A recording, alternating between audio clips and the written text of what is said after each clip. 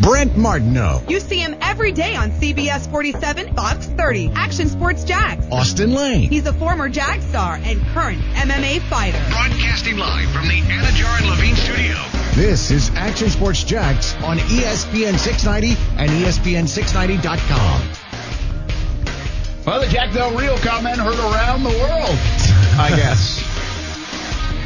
Now we get to talk about it a little bit today. We ran right up against it, maybe even a little bit over on yesterday's show with our Jack Del Rio conversation. You know what's amazing about this? Obviously grabbing headlines with what he said about the draft in 2011 and Gabbard. And we've got some extensions of that in the last 24 hours or so. We'll have a little bit more on you know, what that was all about. I think now this dissected. It's interesting. It's fascinating. You were on that football team at that time, 2010, 2011. But while that was the attention grabber and the headline grabber for sure, and it was like, wow, I don't want people to lose sight of the rest of the interview with Jack Del Rio. I mean, he was awesome on a lot of different fronts. Fantastic. I mean, it was great stuff with Jack Del Rio yesterday, if you didn't hear it.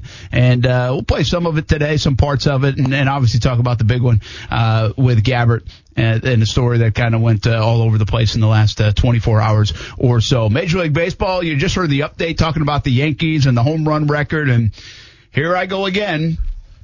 Are we turning our cheek? Are we fooling the game? Are we taking away some of the integrity of the game? Are we juicing baseballs, fixing home runs, 505-foot home runs, 27 home runs for rookies, 29 home runs for 160-pound Yelich? Are we doing it again? And it's not steroids this time, but it's a fabrication of the baseball instead. And there's some evidence and more evidence and talk about it.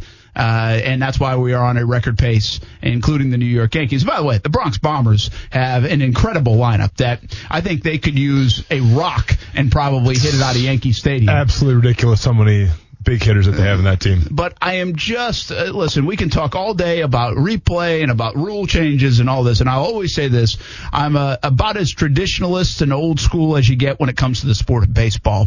I try to be, at least. I grew up on that. I like the old school baseball. I've always said from 40s to 60s, if I could live in that generation and watch baseball, I would be really happy. If you could put me in another generation, that would be the one I'd pick. I'd want to go from the 1940s to the 60s and watch Ted Williams and Joe DiMaggio and probably all the way up to the early years of Bob Gibson. And then I could sign off. So that's be it. So that's how I feel about baseball. And I just really, this kind of irks me a little bit. There are two things. It doesn't get me away from the game, but I don't like where the game is right now. I think the game, the way it's meant to be played, is not being played that way. And we can talk analytics and we can talk long ball and launch angles and all that. And that doesn't bother me. That's science. That's improving the game. That's video. That's knowledge. It's all these different things. But if you have to fabricate the baseball to get people to watch or you think fill the stands, I have a problem with that. Now you're talking about the integrity of the sport. And the other one that I always will say might turn me away from the sport would be the electronic strike zone. Because I always say if I want to go watch a video game, I'll go up to Ty's room and play one. Okay? Yeah. I don't need an electronic strike zone. I like humans in sports.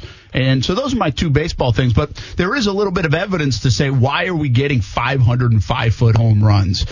Why we are getting so many home runs? So we'll discuss that a little bit. Get your thoughts on that. Kevin Durant opts out. I'm surprised. I'm a little stunned. I don't know if I would have advised him to do that. I don't know if that's in Kevin Durant's best interest. I think he's going to stay in Golden State, though. Do you really? Yeah, I think he's going to resign like the 5-year deal and stay in Golden State. That way he can get a guaranteed contract and doesn't have pressure when he comes back, as opposed to going to like a New York market or something like that. So, I mean, I understand like the big headlines are, Kevin Durant opts out of deal, and people want to think, he's going someplace else. Yeah, it's not automatic. It's not automatic, and I don't think that he left Golden State the way he wanted to, and I think he still has some business there. And what a better way to come back from an injury than to, play with some of the best players in basketball and not having to lead the team yourself. So I think Kevin Durant's actually going to stay. Yeah, NBA draft, by the way, had 3 Dukies in the top 10, and Kuz last Friday, while you were gone, Mr. Monday through Thursday, asked a question that we never really answered, and I want to answer it today a little bit. Mm-hmm. It happened one other time, right? Top 10 guys, 3 of them from the same school. That was the Florida Gators back in the mid 2000s decade. Noah, 2007. Horford, and Brewer. Yeah. Sorry, I should have let you guess. I forgot about Brewer. Yeah, You he's can't forget about definitely him. on the tiers. I think he would be the third one on that list, Yeah. and that's no knock. Well, But Brewer was a 5-star guy. Yeah. Right? I think he was the only 5-star guy in that Florida team, if I'm not mistaken. Now, coming in. a lot of people misunderstood because I did tweet that, and then they were saying, well, there's no way you could put the Duke guys on the same level because the Gators won. No, we're not talking about. Right. We're talking about NBA. And that's what I was saying. We're talking about once their NBA careers are all over, you tally them and you look at them as a whole. Who has Horford had the better career of Noah? Oh, hands because down. it's longer. Hands down. And yeah. I mean, Noah was an impact Noah player. won Defensive Player of the Year. I mean, he was one an year. impact guy. But Noah was always just known for his effort more than his offensive prowess. And I mean, he was good on defense. But I think Horford is the more complete player, the player you want to build around for sure. And I don't think I'd debate that much. I just wanted to double check with, and then you put Brewer third. So now you get Zion Williamson, and you get Reddish, and you get RJ Barrett. And some people believe Barrett will be the best player out of this draft, not Zion Williamson. Other people believe Zion Williamson's headed to a stardom that is seen by few players, whether it's LeBron James, Dwayne Wade, an Anthony Davis kind of stardom, a Kevin Durant kind of stardom. I mean, could he be that kind of generational player coming out of Duke? So let's get your thoughts on that. I know it's a few days late, but I did want to get to it. I thought Kuz brought up a good point, and obviously relative to the Florida Gators basketball program. And speaking of, Mike White was in town in Fleming Island yesterday to speak to the Gator Club. And we caught up with Mike White on the TV side on CBS 47 and Fox 30. So have some thoughts on that and hear from the Gators head coach, who I have always been a big fan of. I'm a big fan of his, and I think they have some star power now on that roster. They have got some weapons, and this could be a nice 2 to 3 year stretch for Mike White and the Florida Gators on the hard court. But we'll talk about that a little bit later on. The NCAA and the state of California, and now the NCAA and the transfer rule. I mean, the NCAA isn't making any friends. Though the transfer rule people can debate, this California thing about the likeness and about this topic that we've talked about, branding so much, should players get paid? That's the hot button topic of the last couple of days. And the NCAA is trying to squash that, any chance of that. They might even not allow California schools that do that to participate in NCAA sports. That's taken a little bit too far, in my opinion. I think you agree. Yeah, it's like I said yesterday a little bit. The NCAA is like the chaperone that's shutting fun down, man. It's almost like a mafia mentality where they don't want to see other people be successful and get money. I mean, listen, I understand there's pros and cons to every situation. But when you're talking about a likeliness, a player's likeliness that, he has a direct correlation on, and if that player was to make money off that, I don't see the flaw in that. I don't see the con in that.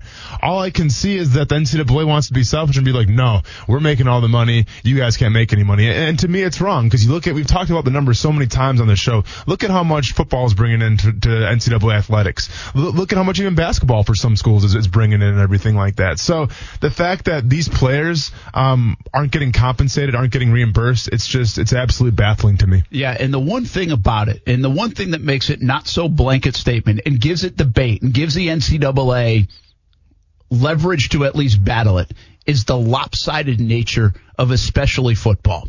If you just look at football, the top heavy, the Alabamas, the Clemsons, the Notre Dames, the you name it, Texas of the world, they are rolling in the dough. I mean, rolling, printing money. I mean, it is unbelievable. But then there are Division I schools who are battling, and that budget hurts them, and they are trying to come up with funds. And so the big disparity in college football alone is a major difference. Now, college basketball, I think the dollars are probably, from an earnings standpoint, you go to Kentucky and places like that, still lopsided. But I think there are less Kentuckys and more middle ground schools in college basketball, more, say, Florida's, who isn't really rolling and printing money probably in college basketball, but does okay.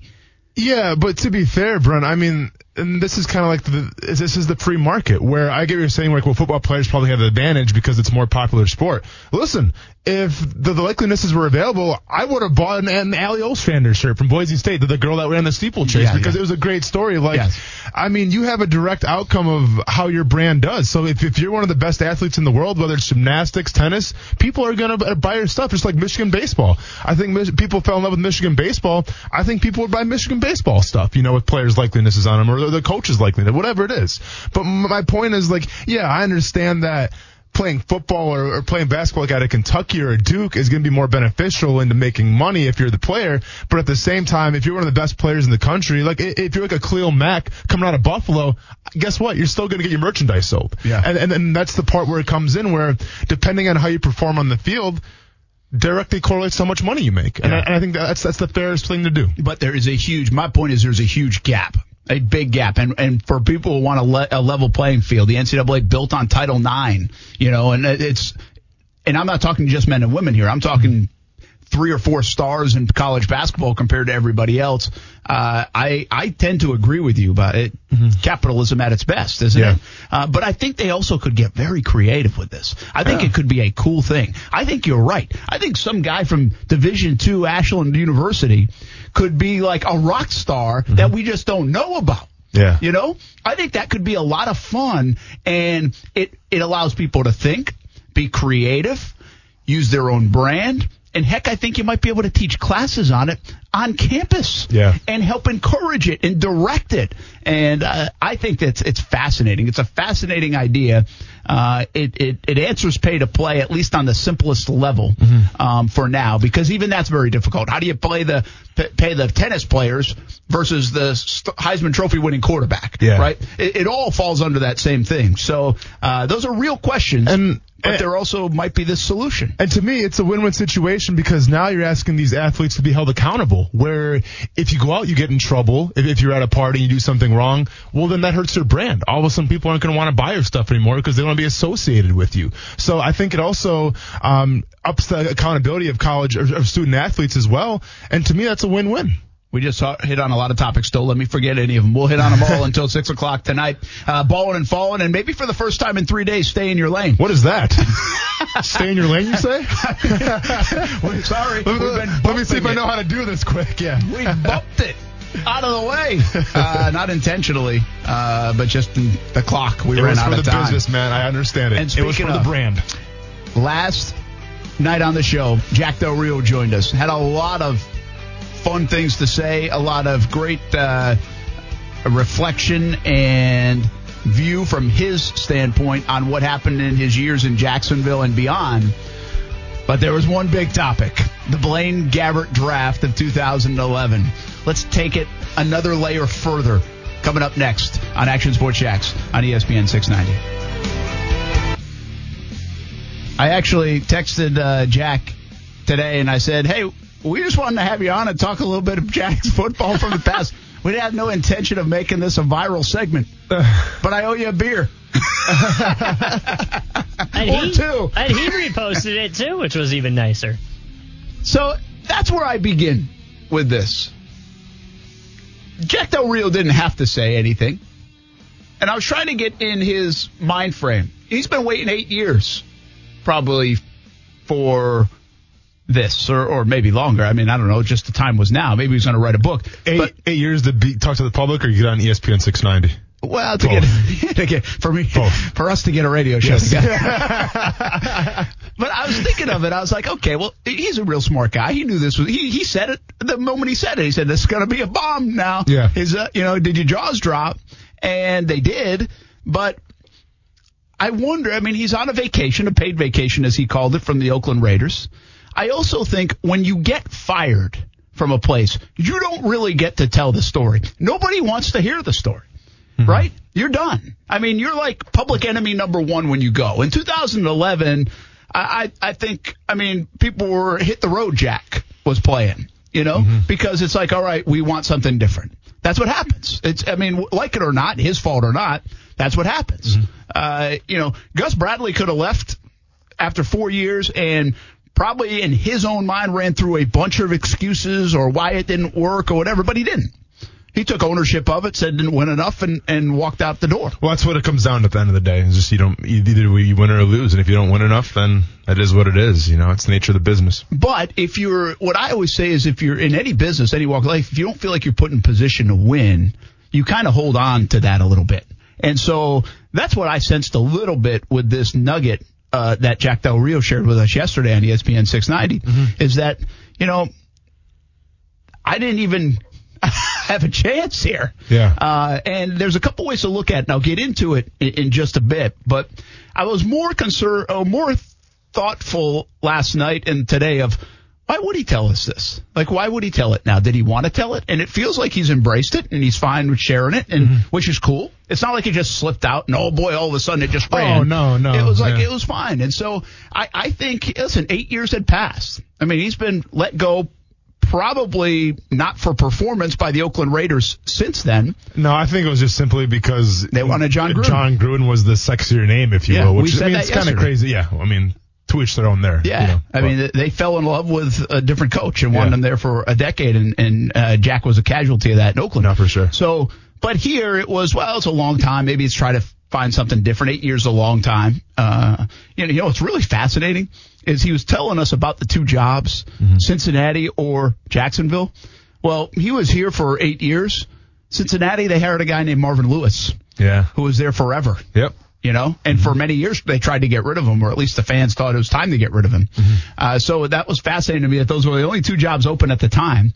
And he said later on he'll tell us why he doesn't even interested in Cincinnati. Yeah. But Marvin Lewis ended up getting that Cincinnati job. So I was more thoughtful today of why he would have shared it. Why do you do that? Because you don't hear. I think you do hear books. I think you maybe will get a podcast down the road. And Jack, by the way, might not be out of it. He even said, hey, right thing comes along, I might be back in it. Yep. So he shared that, I think, more so because there was a disconnect big time in that organization at that time. 2009, 2010, 2011. When did it start? I can't tell you. But obviously it culminated with that situation in the draft room that night. And with that situation, you mean the fact that he didn't know that Blaine Gabbert was going to be drafted. And,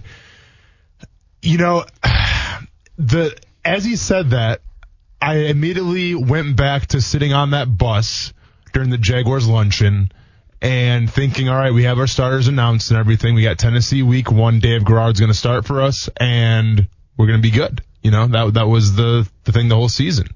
And then we get back to the stadium, and Dave is cut. And Dave is let go, his locker is cleaned out, and this is 6 days before we played the Tennessee Titans, the first game of the NFL season. And I don't have anything to really go off of, per se. This is just my opinion. And I'm sure we'll find out more about the story, if Jack ever releases a book or if he talks about it on a podcast. But if I was a betting man, I would be willing to bet that, and Jack said it himself, he said that he wasn't in favor of drafting Blaine Gabbert. He didn't know. I think we can assume that he was a big Dave fan because he went to vouch for Dave over Byron Leftwich. I think we can assume, and trust me, take it from a player that was in the locker room, Dave getting released was a shocker to everybody. Stunner, yeah. An absolute stunner. Now, yes, he had a minor back injury, he had some injuries, things like that. He actually never played again. Yeah, but guess what? He was still going through training camp. He was still the leader of the team. So what I'm getting at, the fact that Dave was just released out of nowhere, and Luke started a couple games and Blaine Gabbert was forced in, it leads me to believe that Jack Del Rio had Dave's back to the point where I think Gene Smith, the general manager at the time, fell in love with Blaine Gabbert and said, Blaine's going to start and Dave's going to sit. I think Jack having the say of the roster and who starts and who sits, I think Jack would be the guy to say, no, I like Dave Garrard. We're going to start with him. And I think that may be the reason why Dave was let go, because Gene Smith didn't want to play that game. And that was a Gene Smith move. Even back then, if I put myself in that spot when we were covering the story, is because he said, we didn't want a $10 million backup, or however much it was at the time. Might have been $8 million, $9 million, but it was an expensive backup. And they just said, you know what? He's not going to be our guy. this year, whether it's maybe he will be for week 1 or 2, but not by week 4 or 6 because of Blaine Gabbert or even McCown. We don't want that backup, so we got to get rid of him now, or he's going to be on the roster when the season starts, and then his salary kicks in and all those things. So that's they either made that decision. Gene Smith made that split decision, or didn't think it out all the way through, because to have him at the luncheon and all that stuff just didn't make sense. And especially coming off of a season where we were in playoff contention. Absolutely. You know, we were a few plays here, a few plays there from going to the playoffs. And Dave was at the helm of that. So the fact that... He had a pretty good year in 2010. So the fact that we had the luncheon, they announced the starters, once again, a week before Tennessee, first game of the NFL season, and all of a sudden Dave gets let go. It really, when Jack Del Rio said that, my ears kind of perked up. I'm like, so maybe that's what happened, where Jack had Dave's back. Gene wanted to go the Blaine Gabbert route. Jack threatened to try to bring Blaine Gabbert along, let Dave be the guy. Gene wasn't having it, and Gene let Dave go. And by the way, even Jack Del Rio indicated it's not the first time he disagreed with the general manager. That happens. He brought up just Shaq Harris when he made the decision. We'll talk about that later on, because that was a cool backstory about Garrard and Leftwich early on in his head coaching career here in Jacksonville. He said Shaq Harris was not for the move, but he just thought it was the right move. So they, not to say that it was a strained relationship, but they didn't agree on it. And that's what happens sometimes. But Del Rio made the move to go with Garrard in that instance. Again, we'll talk about that one a little bit later on. But in case you missed it, if you haven't heard, Jack Del Rio yesterday with us, former Jags coach, talking about the Blaine Gabbert draft. And, well, these are the words that got everybody talking the last 24 hours. I had no idea we were going to draft Blaine Gabbert. All right. Did your jaw just drop? Yeah, it did. Did you sense the silence? Okay. No idea. All right. Let me just say that again. I had in fact, I left to go get something to eat, because our pick wasn't for much longer in the draft. You're supposed to pick 16th. Yeah. Yeah, and so I go, and then I'm sitting there filling my plate, thinking, oh, great, we got a couple more hours before we pick, or, hour and a half, whatever it might be. And I see the Jaguars are on the clock. Wow. And I'm like, what the blank is going on? And I walk into the draft room, and I could see it on the faces of the people in the room. They knew, all right, how uncomfortable that was, how wrong that was. Okay. And, so that's for another day to fill in all the blanks. Yeah. I know I just dropped a bomb there, but the reality is I had no idea. In fact, my son Luke, who we've talked about quite a bit, and I had ranked all the quarterbacks, and we liked Blaine. Both of us kind of had the same feel. We liked him. He was in the Nick Foles range, like 3rd, 4th round. Wow. He wasn't a first round. He wasn't a guy to trade your draft and go up to get him at number 9. And so that was not part of coaching. That was not part of me. And that was the first indication that my time there in Jayville was running short.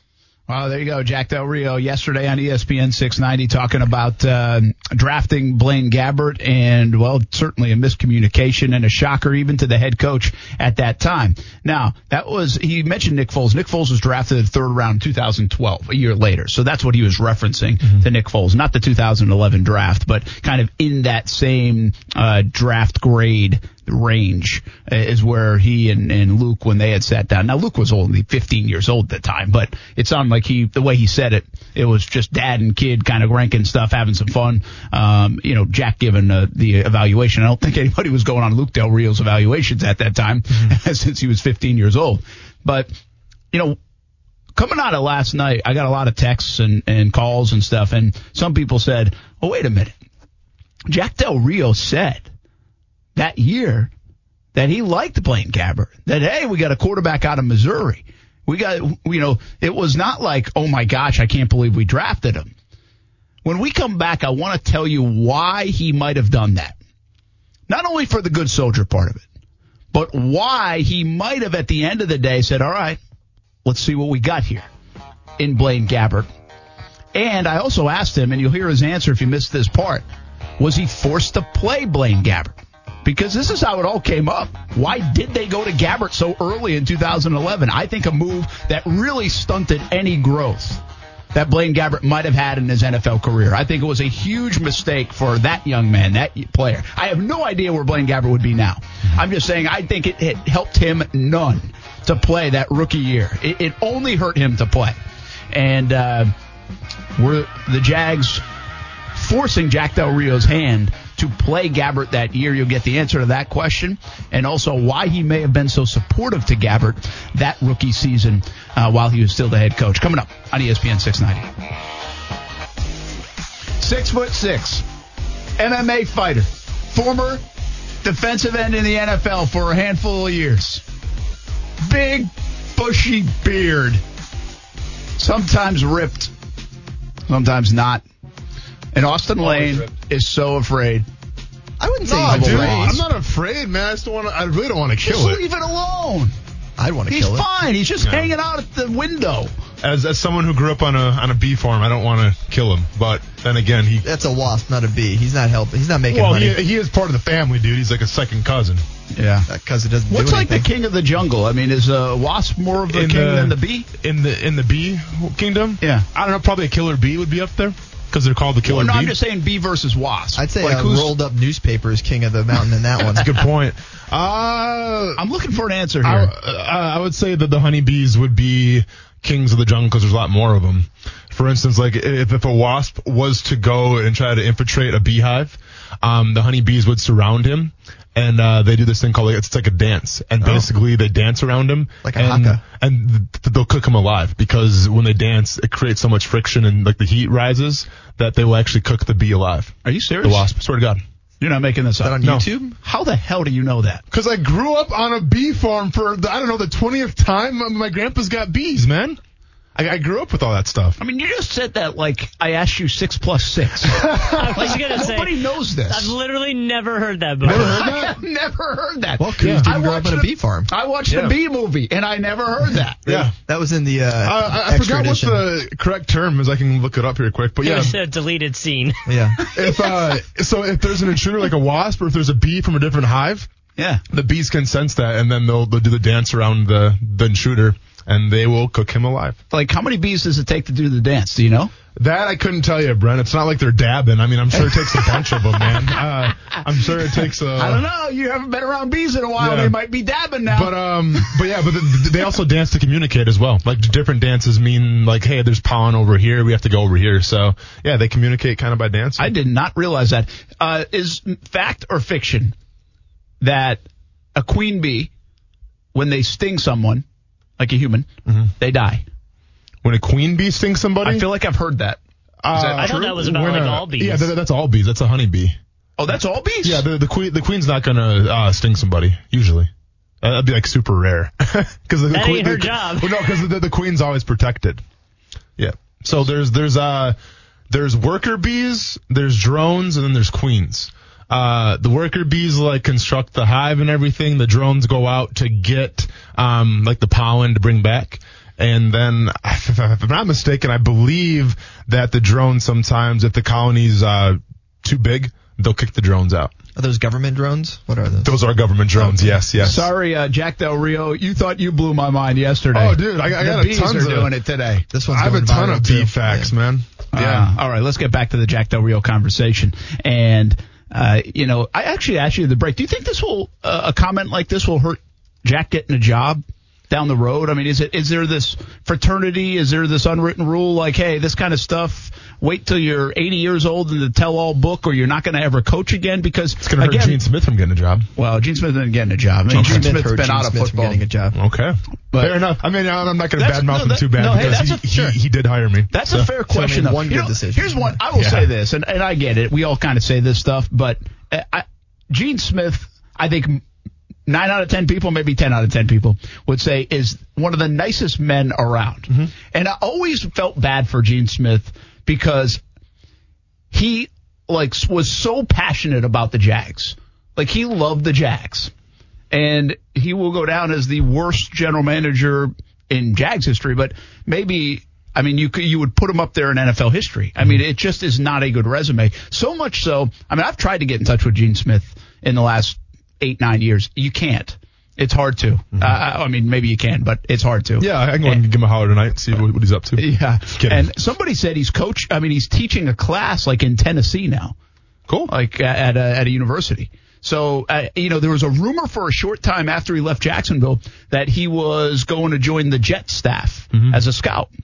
But I think what's also good, Gene Smith took the dive and never really was a part of the NFL again. There were a lot of people that were on Gene Smith's staff, or at least around him, from Del Rio, who was coaching with him, to Terry McDonough, who's out in Arizona, who didn't ever. I don't think their career path suffered that much because of it. Now, Jack Del Rio got fired because they didn't get enough players in. I also said something. I thought about this yesterday, and I hope I didn't offend you too much. But I was like, man, you can't really throw that around. He was on it. I really don't think those 2010, 11, 12, 13 teams, 10 is a bad example. You guys were 8-5. You have to have some talent in the NFL to be 8-5. But 11, 12, 13, it was very void of talent. That's the way I feel. Now, you played with guys. I'm not saying you guys couldn't play. I'm just saying, on a whole, if you look at the roster the way it is built now, where you have former Pro Bowlers and Pro Bowlers and playmakers, that was not a good roster. Let me ask you this question, though. If you had the rushing title and you had a top 15 defense, would you take that for a season? Yeah, or how would you plan that? That's a good defense. How would you plan that season would pan out? Probably decent. You'd at least go 500, you would think. You wouldn't win like 3 games. No, you're right. Well, it also discredits your run the ball and stop the run method. It's a direct correlation. Well, I mean, I think we're top 15 for defense, so we weren't we're in the middle of the pack. Yeah, it wasn't like top 5. But I'm saying sometimes it falls on the quarterback. I mean, it does, and it's not fair to blame the quarterback. I'm not blaming Blaine Gabbert at all. I mean, there's a lot of reasons why I think it went wrong. But the quarterback will always be tied, along with the head coach and the GM, to wins and losses. The bottom line is, if you remember that year in 2011, and probably 12 was mixed in here too, but 11 especially, the Jaguars could hardly pick up first downs from a passing situation. They played the game in a box. It was like, you remember the game where the Rams, challenged Bortles here in Jacksonville, and they threw everybody in the box? Remember that game? Yeah. A couple years ago? I don't know how, maybe it was 3 years ago now. It wasn't last year. I think it was the Rams. Okay. But anyway, they threw everybody in the box. Everybody. Like, they basically played a goal line defense at midfield. Yep. Well, you could do that against Blaine Gabbert week in, week out. And I say it against Gabbert, but against that offense. Sure. And you were stopping Maurice Jones-Drew. You were trying to stop Maurice Jones-Drew. That's all you could do. I mean, I believe if you go back and look at the passing yards in that year, you're probably looking at 135 yards, 140-yard game, 160-yard game. I mean, it was hard to throw the ball. And in this day and age, and even in 2011, that day and age of football, it was hard to not throw for more than 150 yards in the NFL. Yeah. I mean, it was amazing that the Jaguars could not move the ball through the air at all. Now, we've seen it from time to time around here, even in the last 5 years, where they've struggled, especially last year, all the injuries. I mean, that was an anemic offense by the end of last year.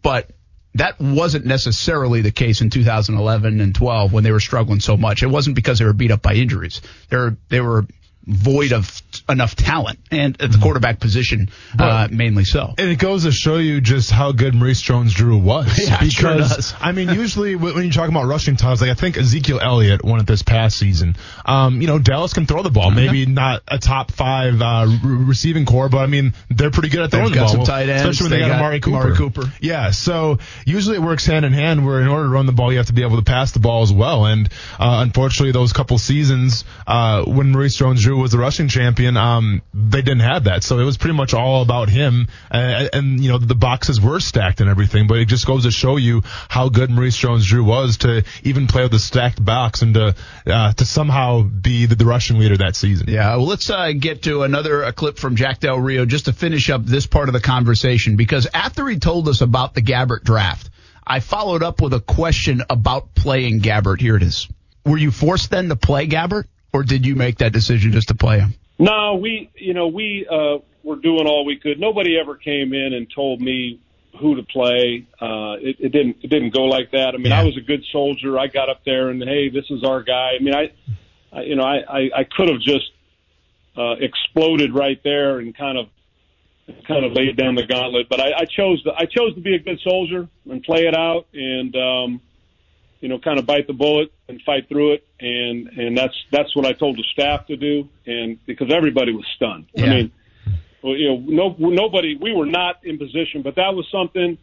Going back, I think Gene really fell in love with him, and that was his guy, and that's what he wanted to do, and so again, the rest is history. Yeah, we'll get into more deep. I know I've opened up, Pandora's box, so we'll get into this in the future, but that's what I can tell you today. Yeah. Jack Del Rio told me in the last 24 hours, said there's a lot more stories to tell. Yeah. So we'll see what they are. But again, I want to go back to this part. So I got this question a lot yesterday. So why was he so supportive of him? People were giving me some quotes. There were some media folks that said, wait a minute, man, he was pretty supportive of Blaine Gabbert that year. I have a theory on that. Now, whether he wanted Dave Garrard to be the QB, whether he didn't want Blaine Gabbert to be the draft pick, when you know your job, Jack Del Rio's a smart guy. He knew the clock was ticking. He was on a hot seat in 2011. It was you got to make the playoffs sooner or later. It had been a few years, and even though 8-5 was pretty good, the failure of getting to the playoffs in 2010 was weighing on that building. It was weighing on the fans of Jacksonville. It's like, okay, are we ever going to get to the playoffs again? So forget about this story and the QB story and who's playing. The clock was ticking. So from my point of view, why would you support Blaine Gabbert? Well, first of all, you saw how he looked in practice. Yeah. I mean, he could sling it. Mm-hmm. And secondly, you say, wait a minute. Stop and say to yourself, if this kid can rescue us a little bit, if he is good, even though I had no idea we were drafting him, if he is good, this helps save my job. And I'm good, yeah. Yeah. But, I mean, right?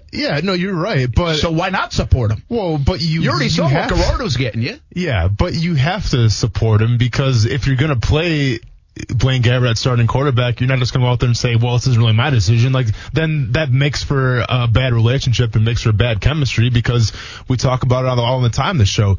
Confidence is key for quarterbacks. So if he was to come out and say, I support him a little bit. No, you have to be all in. I mean, you have to be absolutely committed to your quarterback. And I think especially with as young as Blaine Gabbert was, that's what Coach Del Rio did. And, I mean, you have to do that. Yeah, and I get it. I'm not saying why didn't he come out and just lambaste the kid and lambaste Gene Smith for drafting him. You have to play the good soldier role. That's your job. I mean, Del Rio's job in that situation every time he gets to the microphone is to say, hey, we like X player. We think he's doing well. We think he can help us. That's why he's here. Even if there's probably been in Jack's career as a head coach, probably been 100 players. He's like, this guy stinks. Why is he on the roster? Mm-hmm. But it doesn't matter. You have to support the guy anyway. But what I'm saying is, I think he also could have been over supportive even to a degree, and because the light could have clicked and said, hey, if this works, even though I didn't necessarily agree with it, if it works, young guy, young QB, well, we can make this work in Jacksonville a little bit longer because, again, you're smart enough to know when your job is on the line. And I think Del Rio knew. We didn't really ask him about that yesterday, but I think in 2011, he knew he was fighting pretty much for his job. Yeah, it's kind of that idea of going all in, and you got to think it is all in, which was one of the models in 2012. Playing some roulette, throwing the chips on the table, real cheesy. Like that didn't work out well. Wrong color, landed on the wrong color. But but you have to think too about the mentality of the player, and if he knows that maybe Blaine isn't that guy, you try and. Maybe that's like a last-ditch effort, kind of try and prop him up and put this thought in his head, that this positive idea, convince him through your actions to the media that, hey, this is the guy. And you say it enough times, you kind of speak it into existence. Maybe that's the mindset. And by the way, you can't tell me they didn't try to do that with Blake Bortles at times over the last 5 years. Yeah. I mean, they had to convince Blake Bortles, hey, you're good enough to do this, and get that confidence up to what you're talking about. So, and I bet in that building, in 8 years, when we have a conversation with somebody who's in that building, it was a divisive situation at times in the staff and maybe in the scouts in the front office of whether Blake Bortles was the guy, whether Blake Bortles should have been committed to financially for another couple of years, all those things. That's what happens. That's not just in Jacksonville. Obviously, the astonishing nature of this is the fact that you build a draft board for months. And the coach does get to see the draft board. So where they had him, and then, of course, everybody will sell you. Every GM will always say, yeah, he was the highest guy on our board when we got him. They'll oversell their pick like we just got great value for this pick. And to be honest with you, for a franchise QB, the Jags only gave up the 16th pick and the 49th pick in that draft. It's not like they gave up 5 picks. Yeah. They didn't really give up a whole hell of a lot. Well, and I think one would assume, and I forgot how that draft shook out, but I think, well, in my opinion, I thought they were going to go, well, I figured J.J. Watt would be off the board already. But I think the thought, and that was just me speaking, was Ryan Kerrigan from Purdue. Yeah. And that's who Washington took with the 16th pick. Yeah, I think that's kind of the thought. So, like, once that trade happened, I remember, I was watching it live and everything, and I was like, yeah, didn't really see that coming. I think a lot of people didn't really see that coming. Yeah, but for your position, you're probably like, thankfully I didn't take the defensive end. I'll never forget, man. So it's funny you should say that. So we were going through the lockout at that time. Yeah. Remember? Well, that's the other thing about that year. Yeah, right? I mean, Gabbert was behind the 8 ball. He didn't even get a training camp. No, exactly. So we were at the stadium. I remember the next day I met up with Aaron Campman to train at his house because he had like a field biome, so we were training, and Campman was like, did you watch the draft last night? I'm like, yeah, I did. He's like, I bet you're feeling pretty good right now. I'm like, you bet I am, man, Camp. You bet I am. But yeah, it's and that's another thing too. I mean, listen, I don't think there's any explanation for why there was any communication between Coach Del Rio and Gene Smith. I mean, you would think that there had to be some kind of inkling, knowing that maybe they would go the quarterback route. So the fact that didn't happen is definitely a red flag. But at the same time, people got to remember too, that season, it was a cluster, because like there was a lot of things going on, a lot of things put into place with that lockout where no one was really on the same page. Great. I wanted to ask you about that too. Yeah. So let's stay on it. We're going to go to break. We're going to finish this thought till the top of the hour. And I do want to share this because what last night did was bring back some thoughts from that time. I mean, I've been here since 2008. So, I mean, I was covering the Jags hot and heavy in 2010. I was pretty well grounded by that time. I kind of knew the Jags, I mean, it wasn't like my first year and I'm like, what the hell's going on? Mm-hmm. I kind of knew what the Jags were 2010, 2011. We were doing shows where I think we're the official station at that point. Yeah, we definitely were on the TV side of things. So, but there were always thoughts when the regime left. And when the regime started to flip, there was always conversations with people that I knew that the Jags in the draft room many times, because what did we always ask? How did they miss so many times in the draft? Well, there were always these thoughts that, and these are still just thoughts. These are no confirmed thoughts. I'm just sharing with you going back to that stage that the Jags would get emotional on draft day, that they would do all this work. They would put their board together. They would do months of work, 18 months of work. And then a guy would fall to them, and they would go grab him, even though he might not have been the guy they did all the work on, which might does that speak to maybe like a Justin Blackmon pick? Did they not do enough work on him, but he was available at 5, they could make a trade work, and so they went up and got him? I'm just speculating. But there was this thought that even though they did all this work, the normal scout work, the building of the board, that some people in that room would get emotional on that day, in that moment, and go grab someone. It might have been Reggie Williams. It might have been Derek Harvey. It might have been this situation with Gabbert. And while you can see that happening, because maybe in your mind you're thinking, hey, listen, Gabbert's going top 5. He's a quarterback. Quarterbacks go. Jake Locker is going ahead of Gabbert? No, we think Gabbert's the best quarterback in the draft. Well, Jake Locker goes number 8. Gabbert's still on the board. You got a chance to make a deal. Bam. There goes all the 18 months of homework on Kerrigan, on Watt, on whoever else, and we're going to get the quarterback. And what I've always said about that is I can't blame an organization for going up and getting a franchise quarterback that they like. It's an important position. And it was about time to go draft one. Position. So, but if you're emotional about it, emotion is not a good place to be on draft day. Yeah. You do not want to be emotional. And then who's making the call? And then do you have arguments and you're not on the same page? You're always going to have debate, but are you not on the same page? So that's just a story that I have heard. Now, I don't have a specific reference to that. I just had heard from a general statement that at times that regime would get emotional on draft day and maybe reach for a guy that they really didn't plan on getting in the first place. Well, getting emotional on draft day and getting emotional possibly when setting that roster, because if you were logical about it, you would say, well, Dave had a pretty good 2010 season. We missed out on the playoffs and everything, but it wasn't necessarily his fault. You're going to bring in a quarterback like Blaine Gabbert, a very young kid, a lot of promise, but very young. Let's let Dave, show him the ropes a little bit. Let's hand it off. Yeah. And I think the emotional decision would have been like, Blaine Gabbert's our guy right now. He's my guy. I want him. Let's get rid of Dave Garrard. So has any handoff situation ever gone how it was planned to go? Ask Aaron Rodgers. Was he expected to wait that long for that to happen? Alex Smith and Patrick Mahomes. Wow, there's a good one. Yeah. That's a really good one. Yeah, that's a good thought. That is a very good one. Hey, by the way, Chuck D says, makes me not understand how Gene Smith got the job. Jack was a good coach, excellent at adjustments, just never hit on draft picks they needed, which now seems like it was way out of his control. All right, I have one final thought on this for now, and we'll get to more, Jack, because I think some of the other parts of the interview were pretty cool, especially the Garrard-Leftwich stuff, and he kind of hammers Leftwich while complimenting him, or he might have just stated fact, but we'll talk about that in a bit. I want to ask you were on that roster. Did you feel, you know what? Hang on to it. I'll ask you on the other side, and then we'll move that's on. A tease right there. Yeah, we only have like 30 seconds, so you're not going to be able to answer it quick enough. I'll ask you on the other side, and what I'm going to ask you, so you can think about it, is did you feel as a player on that roster, a player in that building, that it was chaotic at the time? Oh. That it was a mess? Sounds Were like the some Jags snitching coming mess in 2010, 2011 from a player's point of view? Sounds like some snitching coming up. It's coming up next on ESPN 690. Then we'll talk a little NBA. We got balling and falling. We might even get to stay in your lane here on a Wednesday. Well, we're hanging on the Jack Del Rio interview topic for a little bit longer. Why not? Jack Del Rio, former Jags coach on ESPN 690 yesterday, became pretty much a national headline talking about the Blaine Gabbert draft and how he had no idea at the time the Jags were drafting the young quarterback out of Missouri.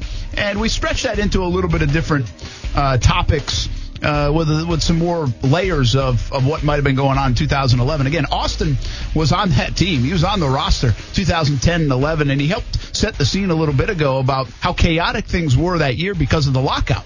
Remember that? There was almost no training camp. There was just a few days of it, if I remember correctly. I remember the lockout for the crazy free agency stretch. It was so cool. It was almost like, we should do this every year. It was like 48 hours, 72 hours of just madness all over the NFL. Kind of like, I guess, the NBA one has become.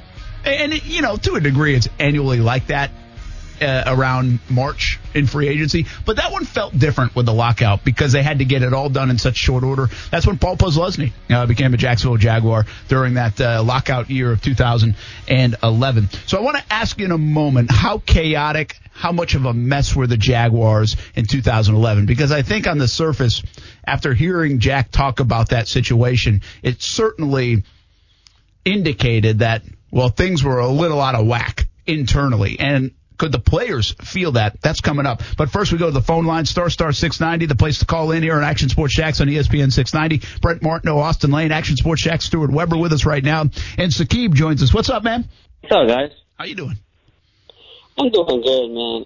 Can you explain to people like myself who are not, obviously, me being a Jag fan like I am, dude, can you explain to me how in the world does the head coach of a football team does not know who are you picking in the first round? If it was like 5th or 6th or 7th round, okay. But in the first round, top 15 pick, 16, whatever we had that year, how does he not know? He knows only after they pick. I'm just so amazed that Jack Del Rio, the head coach, does not know. And I hope I hope our current coach, he knows who we're picking, because that would be really bad if it comes out in a few years that he didn't know that we were picking who we were picking this year. So you guys have a good one, man. Thanks, Akib. Thanks for listening to the show. Listen, it goes back to a little bit of what I just indicated earlier, and that is there are thoughts that not just in 2011, that might have been one of the times, but maybe in 2008, in 2009, Jags had been drafting awful in the first round, if you remember correctly, and some of the early rounds. They were not hitting. And there were some stories that Jags got emotional on draft day. That's what we had heard.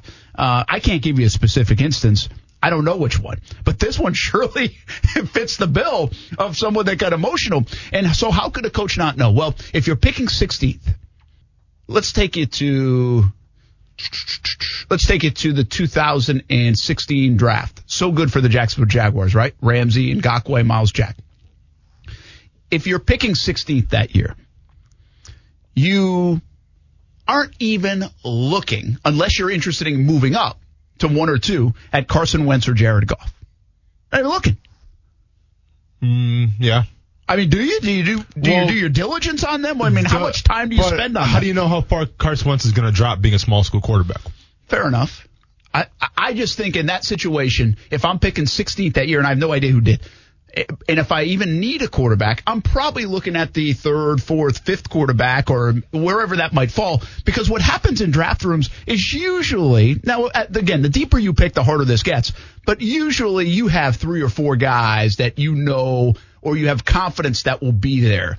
And you say, okay, we're going to grab one of these guys. Now it gets trickier. If you're picking 20th, 21st, you might have to have 10 guys that are in the mix. 29th with the Jags a couple of years ago. But you have so much time for that to develop, even there, Stuart, that I think the Jags had 3, 4, 5 guys at 29th with Taven Bryan, and I do think like Hayden Hurst was in their mix, but then Hayden Hurst goes off the board, so it's like, okay, he's gone. But I will say, I remember leading up to that draft, they had some of the big names in the draft who were going in the top 5, top 10 come here and do their visits. True. So they were still doing that diligence on some of these top name guys who were not going to drop to 29. Yeah, that's fair. I mean, because anybody can slide. Is your point. So what Saqib's asking is how in the world, I'm just thinking if I'm 16 and some of their conversations inside the building have been like, hey, we've got Ryan Kerrigan. What if J.J. Watt falls? If we want to go quarterback, which it's not like they had to go quarterback that draft, but it was about that time. It was getting close to that time to draft a young quarterback. And this franchise hadn't done it very much, by the way, from 1995 to 2011 and still hasn't really done it a lot. Then yeah, you might whisper Gabbert's name.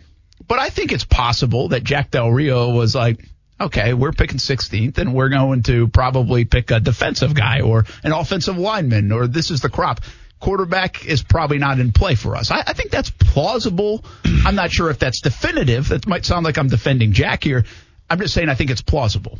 I mean, to me, I think it's, and this is my opinion, but I think it's pretty obvious of what exactly happened. If you remember that 2011 draft, there was 3 quarterbacks that were above everybody else. There was Cam Newton, there was Blaine Gabbert, and then there was Jake Locker. Now, most experts, from what I remember, had Cam Newton going number 1, and they had Blaine Gabbert as a second-ranked quarterback. I mean, if you remember the Sports Illustrated cover of the draft, you saw 3 quarterbacks. You saw Cam Newton, you saw Blaine Gabbert, you saw Jake Locker. So when Jake Locker went number 8 to the Tennessee Titans, I think nobody really saw that pick coming. And I think that Gene that was in love with Blaine Gabbert but never expected that he could trade up to get him. Because I think the whole philosophy was the fact that Tennessee Titans would take him at number 8 because they needed a quarterback. So maybe that wasn't really talked about because he wasn't on anybody's radar because they didn't see the draft happening like that. So then you go to number 12. And you have the Minnesota Vikings. Well, they ended up taking Christian Ponder, but the Vikings needed a quarterback. So Gene Smith, wanting his guy, had to trade up to number 10 because Dallas wasn't going to take a quarterback. They didn't need him at the time. So you trade up and you take your supposed guy that you thought wasn't even going to be there. And that's the only thing I can think of why there was no communication, the fact that you never saw the draft shaking out like it did. But still not acceptable. Yeah, and the thing that kind of sticks in my head is we do the pre-draft luncheon every year, right? Yes. Yeah. And in that setting, we get to talk to Doug, Dave, Tom.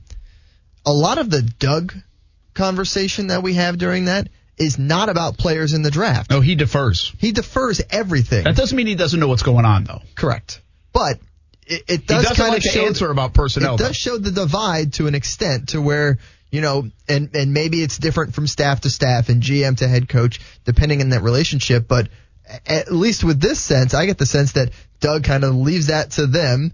You'd still love a heads up, obviously. But you know, you leave those kind of major decisions to that general manager and that EVP position that we have here. Well, the last sentence of what Jack told us in that statement about this whole thing yesterday here on ESPN 690 was, that was my first indication that my time was running out in Jayville. And to me, that's the bigger story, right? There was a disconnect to the point where there was no trust left, most likely. And Gene Smith said, I don't really give a crap what Jack Del Rio thinks. I'm making the move because we're moving forward, and Jack Del Rio probably won't be here next year anyway. It's time to look at the future. And so that disconnect had obviously already taken place. And remember now, Gene Smith hung around for another year. He was there. Jack Del Rio got fired in 2011. Gene Smith hung around for another year. And Gene Smith and Mike Mularkey, who were a part of that, said, we can make it to the playoffs. That miffed Shad Khan in his first year of ownership because they said we make the playoffs and went 2-14. And that's why then they just hit the reset button. Because I believe, at least, I mean, Shad Khan, I don't think clearly states this, but if you kind of read between his words after that, it was, well, they told us we'd go to the playoffs. I mean, and look what we did, 2-14. So I don't know if I can believe what they're saying. My first year here, by the way. That was a treat for me to be welcomed to that team. So I think the bottom line is there's a disconnect. So it gets me back to what I wanted to ask you. And that is, you were a player on that roster. Yes, it's chaotic. The lockout's going on. You're trying to take care of your stuff. You come back and you're kind of rushed into football, and you've got your quarterback that you think's your quarterback that gets cut after a luncheon. You've got another guy that's really a journeyman guy in Luke McCown. And you've got this young guy who's deer in the headlights, who we've spent enough time around David Garrard. We've heard stories where Blaine Gabbert, back in that day, wasn't even really paying attention to a lot of stuff because he's like, David, this is your team, man. He's like, I'm not. And Garrard would actually have to tell me, like, you better be on your P's and Q's, man, because they're going to turn this thing over to you sometime. Mm-hmm. But it was almost like Gabbert had thought already in the early stages that there was no way he was playing in 2011. So we ask you, how much did you guys feel that chaos? Did you at all notice it in hindsight now that all this has come out in the last 24 hours? I mean, from me personally, I didn't feel it. I think we had a lot of optimism going into the 2011 season because we came off of a season that we probably should have went to the playoffs. And if you look at that roster that was put in place, I mean, we had a lot of returning pieces, a lot of key cogs that were coming back, and then we had the rookies that were getting older. So we felt like... And spent money in free agency. So I think we all felt like we were going to be good. Now, like you said, the lockout was taking place, and you have to remember, this is only my second year in the NFL. This is only my only team, Brent. So I don't know the proper way to run things and the proper way not to run things. From my perspective, there wasn't really a lot of panic moments. I mean, the only one I can really think of was when Dave got let go, and then, Luke took over for a little bit, and then Gabbert kind of took over for him. That was shocking, but it wasn't to the point where it's like, and this sounds bad to say, but, oh man, we just lost DG. Like, we have to sit and question everything. We didn't have time to do that because it was so sudden. It was so unexpected, and we had Tennessee in 6 days to prepare for. So we didn't have time to really sit and reflect on DG getting let go just because we had a game to win. And we still had confidence that we're going to be a good team that year. So we didn't really reflect on it too much. And now, I guess looking back on it, I mean, there was some things in the offseason that, were some red flags. But as far as like during the season in that locker room, I didn't really feel a lot of discontent at all. Nothing out of the ordinary, honestly. Yeah, and again, you had one other year to measure it to, but it's still a good year to measure to because you guys were in the hunt, and you 8-5, and then you end up 8-8, which in the NFL 8-8 is not a bad season. Mm-hmm. I mean, it's not as good as they want it to be, but it's still not a bad season. So I think it's fair to say, I mean, and to wonder. And I think in a sense you got to give credit to the staff, despite the Garrard stuff. The McCown bad interception game against New York, that handoff to a rookie who wasn't ready to play, for making it feel that way. I mean, I guess you give credit. Now, keep in mind on that staff, you had Jack, you had Dirk Cutter, who ends up being a head coach with Tampa, and you had Mel Tucker, who's now the coach in Colorado, and he's been around for a while.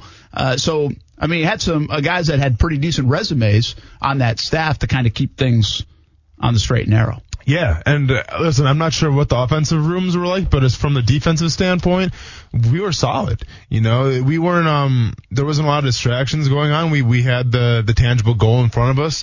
Obviously, it was a frustrating thing because, we weren't winning, so I mean, there was some frustration there, as any team would have if you're not winning ball games, especially coming from a season where you did. So nothing out of the ordinary, honestly. Like, it wasn't like, oh, this is a giant crap show here in Alltel, I think it was Alltel Stadium back then. It wasn't anything like that at all. It was just, it it was a disappointing season because he couldn't win games. Yeah, absolutely. All right, well, I'll put a bow a little bit on the Del Rio talk. I do want to get back, just in case you missed it yesterday. I think you missed, because this one was such a headline grabber, there were some fun parts of that interview, including the storytelling of the whole Gerard Leftwich thing. A thought or two on that coming up later on in the show. Let's shift topics coming up next, and that is Kevin Durant. Did he make the right decision? I don't think he did. I really don't. I think he made the wrong decision today. More on it on ESPN 690 next. Welcome back, and you can listen on ESPN 690 AM. You can also listen on the stream, ESPN690.com, and also on the video platforms, which are getting a lot of looks here in the last couple of days, but really have been for the last couple of months. Check it out. Facebook, ESPN 690. Twitch, ESPN 690 Jax. We are growing one Twitch follower at a time. On YouTube, Action Sports Jax channel, and on Periscope and Twitter at Brent AS Jax. We try to share some of the TV stuff on that YouTube page as well. We do. We fill her up. Yeah. We also got wrestling stuff. Yeah, some wrestling stuff. That's right. Your interviews. Yeah. By the way, I think you broke that microphone when you were in Vegas, because I tried to use it with Sterling Sharp and Cordell Stewart. Yeah. And it was a little crazy. What do you mean a little crazy? It just wasn't coming out too well. For real? Yeah. Is the button in the middle? Button's in the middle. I don't know what to tell you, man. Oh, man. I took care of it. Everything's a button for Elaine. Right? What would you call that's a something switch, dude? Oh, it's a button. It's fine. What's that thing on the wall? Hey, that's a button. I'm gonna need a new microphone for Saturday when I go to Fighter Fest, please, Brent. Maybe we just have to test it out. Maybe it was my phone. It might have been your phone, but yeah, I'm gonna need a microphone this Saturday. Maybe we'll get him a real microphone. Coos, get on that. What's it called, Coos? An iRig? Oh, I have one. You want one? I'm gonna need one by Friday, please. I can go get it for you right now. Yeah, it won't come back functional though. As long as by Friday we're all good. It may not come back functional. We'll see. Did Kevin Durant make the right decision? He opts out of a $31 million player option with Golden State. Instead, he vies for free agency now and can sign a max deal with Golden State. What's 5 years, $221 million, or he goes and which is still more. Else. That with the Warriors is still more than he can get from any other team. Because the rest of the league would be 4 years for like 160 something million. 164 mil. Yeah. Oh. I'm on my P's and Q's today. Yeah, I feel bad for him either way. So did he make the right decision? Yeah. Drive and Dish podcast guy? I guess it depends on what he was trying to do. Stop sitting on the fence, Coos. You've thought about this enough. I would say yes. He made the right decision because if he wants to control the way fans and everybody perceive Kevin Durant and his legacy, which is what everybody's talking about right now, he's got to go somewhere else and win it. Disagree with you. Man, do I disagree with Kuz right now. Really? Oh, yeah. By the way, I think he made the wrong decision because he could do the same thing next year. Do I disagree with Brett Martineau too right now? He could have done that. Like if he just took the 1 year 31 next year, he can guarantee himself $31 million. And by the way, if he's not healthy, he can sit out completely. We've already talked about this. Everybody knows the logic involved, right? Do you go to a new place? You can't even show up until April and really do anything about that organization. And you're supposed to be the guy and the savior and all that stuff. That's a lot of weight to carry when you really can't even put your own weight on your foot. But if you already have pretty much teams saying they'll give you the max regardless of you playing next year. I get it, but it's still they'll give you the max next year is my point too. And you could also go win another ring and help this team out by being a late ad, potentially. I mean, if you're going to go to one team and you're only going to play in April and May and June, Golden State's the team to go to. And so he could have done that, cash a check for $31 million and still get his $200 million next year. Nothing would have changed is my point. So I think he made the wrong decision because now I think he's going to get off, whether he thinks so or not in his own mind. I think it's going to be a rough start to wherever he ends up regardless. Let me tell you this. If he is going to go to, say, the Knicks or wherever he ends up, if he goes now, you get, 40% of the league is a free agent in a few days. True. So you can start forming that team, and you get a year of them gelling it out, figuring it out, and then when you come in, they're just ready to go, and you get another off season of potentially getting more free agents. Not a bad defense. I kind of lean towards that idea of staying with Golden State, though, because if you're going to have a shortened season and a shortened ability to gel with a team, wouldn't you want it to be with the guys you already know what they're like and what they play like? Yeah, and that's my view. I agree with you. Now, somehow in all this, Kuz had one view, I had one view, and somehow Austin disagreed with both. Hated both of you. Yeah. Like how? Well, it's simple, Brent. Would you rather make $44 million a year, or would you rather make $30 million a year? I'm going to answer this a smart way and say 44. It's just paper at that point. Well, I mean, what's the difference? But he's not. Okay, but this is a guy in Kevin Durant who has taken discounts a lot with Golden State. This is a guy who's been on record saying that he wants to get a max deal. He wants to get what he's worth.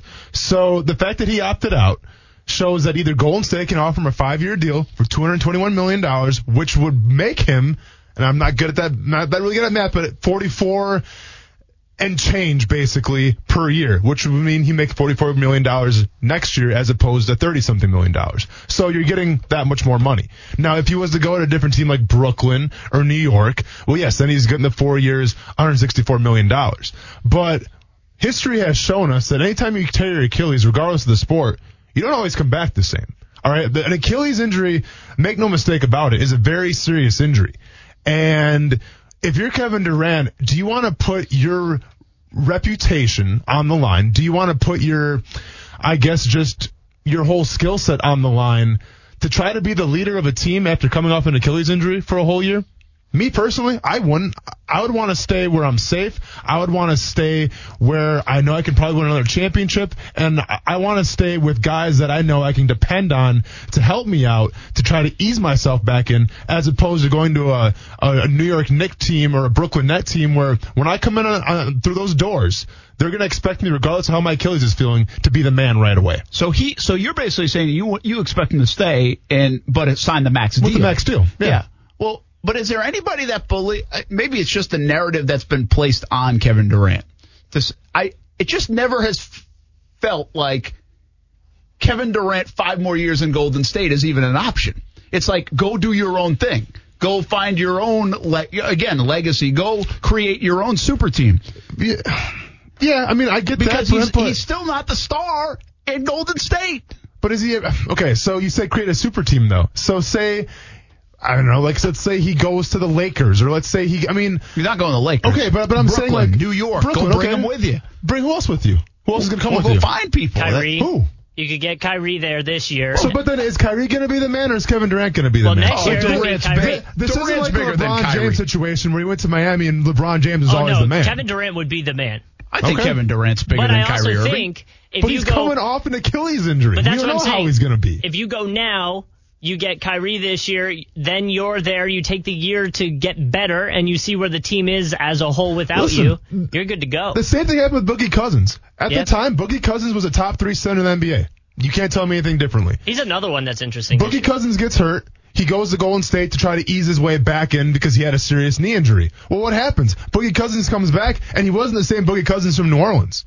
He just wasn't. And yeah, granted, he got hurt again, but he wasn't the same guy that I saw play with Anthony Davis. He just wasn't. So you expect Kevin Durant to come off an Achilles injury, go to New York or go to Brooklyn or whatever, and sit out the full year and come back and immediately be the man, be the quote-unquote LeBron James? But if you've got Kyrie and whoever else you can bring there, you don't have to be the man right off the bat. You can be the guy, but you're also going to have people around you like LeBron had when he had Kyrie. Kyrie hits the big shots. So in that side of the argument, they may not rely on you. You don't have to win year one in New York is the point. True. You have to win in Golden State. You don't have to win year one in New York. What's up, Weber? I was going to say, under the premise of him staying for that last year of the contract, was there any concern that if he does come back and isn't the same Kevin Durant, that he's not going to get that max? Absolutely. Yeah, I think that's fair. I mean, listen, Mike from Renna's Pizza jumps in. He's texting me right now in between making a Hawaiian-style pizza. That's not the case. Which is great. What if he gets hurt or doesn't come back the same? Age and injury playing into his decision. He can guarantee a max deal and secure the future.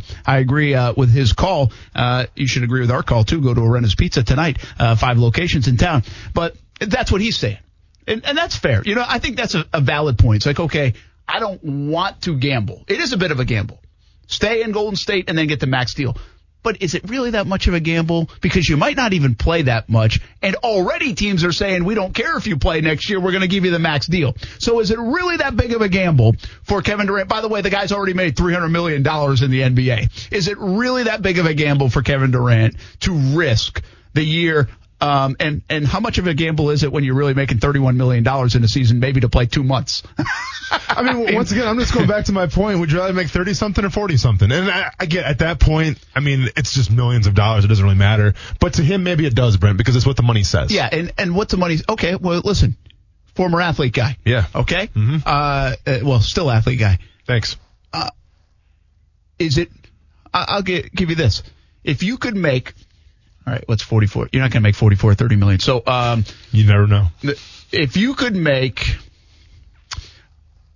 $100,000 to stay fighting at the level you're fighting at right now, or you could go up to UFC, and I know this isn't real, but just follow me. Hopefully one day it is. And you'd make no, this part. You'd make only $60,000 or $70,000. Yep.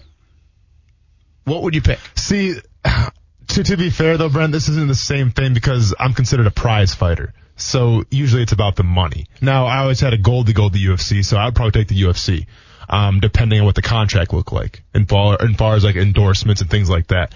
But if you're just telling me would I take a $40,000 cut to go to the UFC over someplace else, I'd probably go to the UFC because I'm that confident in my ability. Yeah, well, and so my point in this demonstration is you're asking a guy who's already got a ton of money.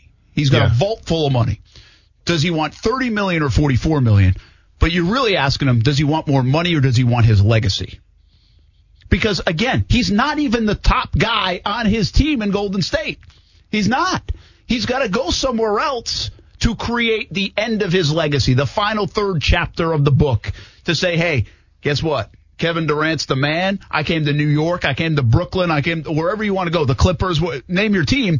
And we did it. And I was the centerpiece. And, yeah, I might have made $8 million less money. I mean, whatever it is. So if you're that confident, okay, so if you're Kevin Durant and your UFC is your legacy and that you want to be remembered, then why would you leave Oakland Why would you leave Oklahoma City if you're really that worried about your legacy? Was it because Russell Westbrook bounced you out?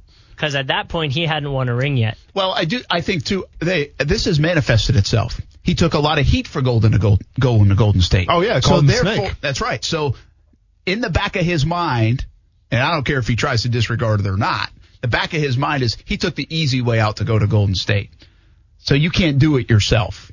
And so I think that's what's changed since Oklahoma City. It's very rare that anybody does it themselves now. I mean, when's that time somebody did it themselves? I'm not talking about ourselves. I mean, look, Greek Freak, Kawhi, right. It's Steph's team. Yeah. It's always been LeBron's team. Sure. I'm not talking about yourself. You're going to go get stars. Right. You're going to get Kyrie Irving. You're going to get a draft pick. The leader of the pack. But you're the guy they came for. Again, there were already 4 All-NBA guys in Golden State when Kevin Durant showed up.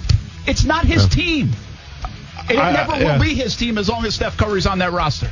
I just feel like the way Golden State went out, if Golden State would have won a championship, he might move on. But I think there's a lot of unfinished business in the eyes of Kevin Durant, and I think he's going to stay. How about the bigger part of this story? Kevin Durant, at the end of his career, will make over $500 million in the NBA. Him and us both. I mean, that's incredible. Cha-ching. The NBA salaries are unbelievable. Yeah. Wish I could shoot a jumper or dunk. Ballin' and Fallin' next. Hey, little ballin' and fallin' time coming up on Action Sports Jacks on ESPN 690. Brett Martineau, Austin Lane, Coos, Action Sports Jacks, Stuart Weber, back down to TV land and do a little work on CBS 47 and Fox 30 as we get ready for the fall. We have some exciting stuff going on in the fall. Can't wait for the end of July. Well, actually, I can. But at the end of July, we'll share some thoughts about what's happening, both radio and TV land. All our Jags coverage, our college football coverage, our high school football coverage. Going to be a lot of fun. But that's what's happening now in my world. A lot of planning for the end of July when training camp starts in the football season. You know what's crazy to think about? We've been doing this show for almost 6 months. Mm-hmm. It'll be 6 months in the next couple of days. And we haven't had football season yet. It's been a lot of fun. Yeah. It's been cool. And we haven't gone through a football season. Do things get easier or harder when football season starts? I don't know. Like, I don't really feel like, what do you mean? Hard? Like, well, I'm like, see, to me, I more think busy. it would be, I can guarantee you it'd that. be a lot more busy, but I think, like, with topics, I mean, it kind of writes themselves, you know? Yeah, I think from, I don't really feel like we've wrestled with a lot of topics, to be honest with you. Sure. I thought we would more than we have, you know. Yeah. But I do think from the emotional attachment side, you know, whether we're talking fantasy football or your favorite we'll be team talking about fantasy football or whatever, you know, or Gators and Knowles and Georgia Bulldogs, Miami Hurricanes, UCF, all that.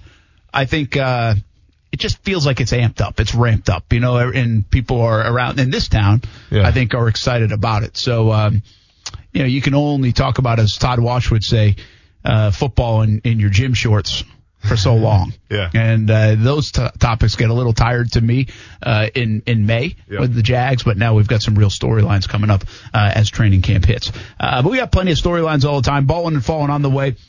People are wondering what you're eating off the floor. Yeah, I was. Who's wondering that, by the way? On Twitter, I got that. Okay, a lot of hot takes. No, so what happened was hot food. So yeah, I have some tortillas. I'm not eating off the floor. There's a big tray, as I can bring up here. There's a big tray that I was eating off of, and now it's done. So it's like a big Tupperware container. What did you eat? It looked like you had quinoa. Quinoa. Word of the day is quinoa. No, when did that become a thing? Quinoa. So we had some. It was kind of a hodgepodge of just randomness. We had some like turmeric rice, like a what would you call it? You know, like a tiki masala. You know, like that. What tiki masala is? I know. Getting a lot of blank stares. Okay, well, it's like tiki masala. It's like the sauce in the rice. So I had Google it. I had that, and then I had I think you could sense the blank stare. Yeah, and this is a little bit like bees dancing. Google it around a wasp. Just Google it. And then I had a nice New York strip steak. So I was cutting that too on the floor, and then what else did I? Oh, then I had 2 tortillas because I had to get a couple more carbs in. How many calories do you eat a day? I have no idea. Enough. You don't keep track? No. Doesn't matter. I just go by feel. No, I just go by feel. If I'm hungry, I'm gonna eat. I tried that. It doesn't work out. It does not work out very well for me, but I don't work out as much as you do. I'm going to ask you something about I got to get the ball and phone because I said we'd do it. But I want to ask you something I was going to ask the other day, and I did during a break, about the ladder of MMA and UFC, about what you're doing. Yeah.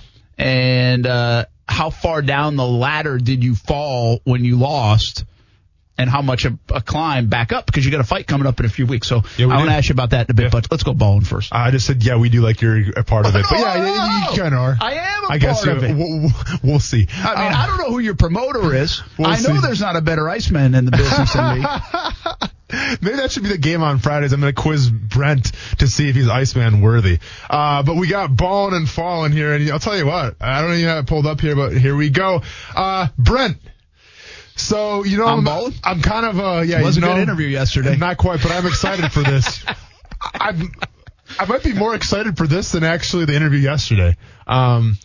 Come with me real quick. I don't know if I'm going there. Hey, if I love a couple things in this world, that's number one, it's U.S. women's soccer. I'm a hooligan, man. I'm a fanatic. I'll watch that all day. Like it. I love it, man. I love watching people win, especially from our country. Speaking of that, then, Olympics, Brent. I'm a big Olympics guy.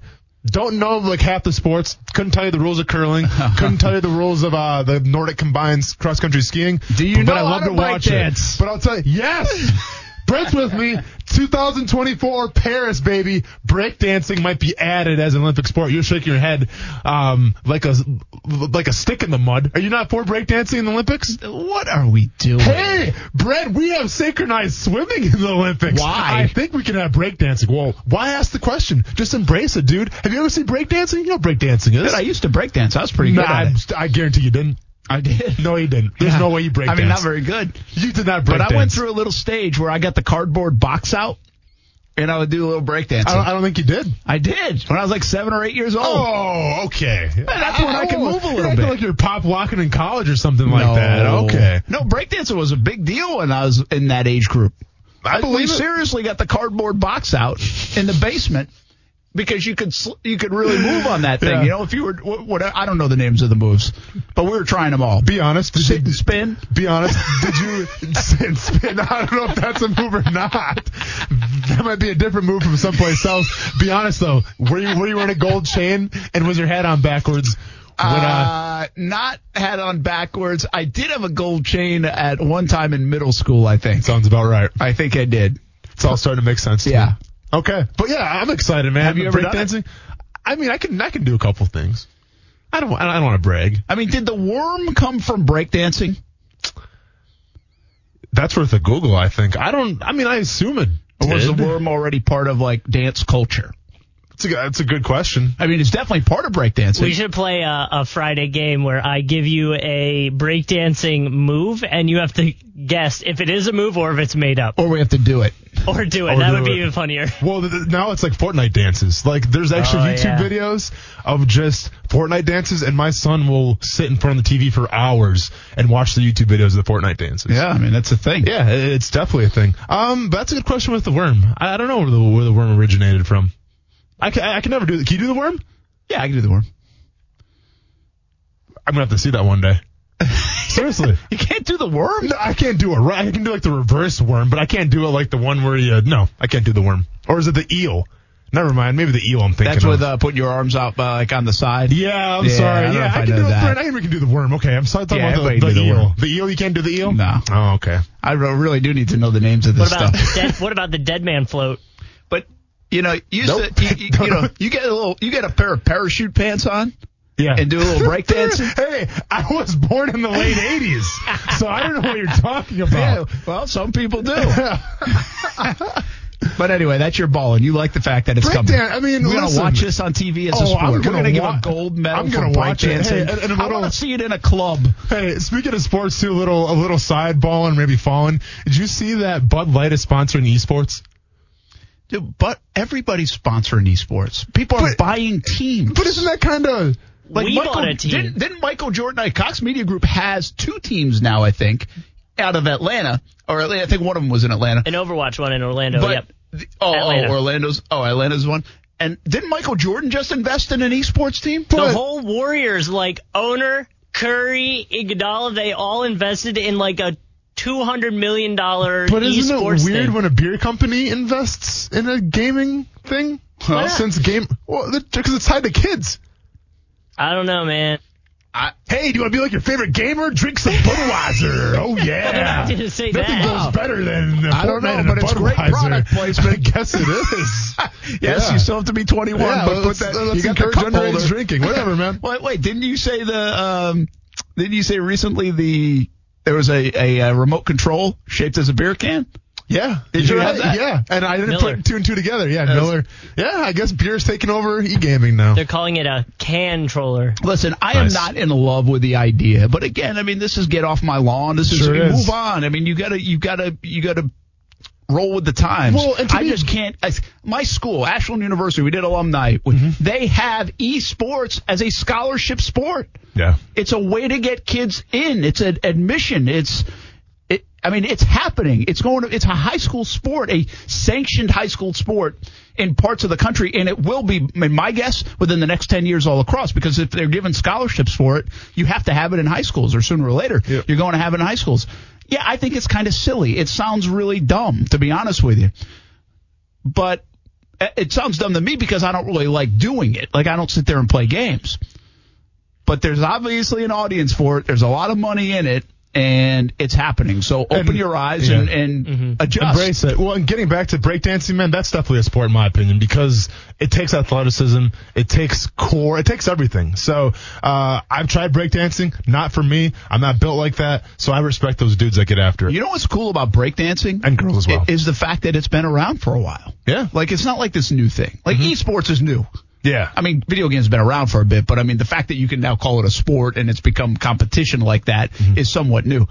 Like, I mean, they got old movies that breakdancing's it. You know, I mean, it's a cultural phenomenon at times. So I kind of like the part about the breakdancing. I still think it's stupid that it's in the Olympics, but whatever. I'll probably watch it. Maybe it'll be very entertaining. All right, my ball in real quick, and then we'll get to following on the other side, is Bob Lee.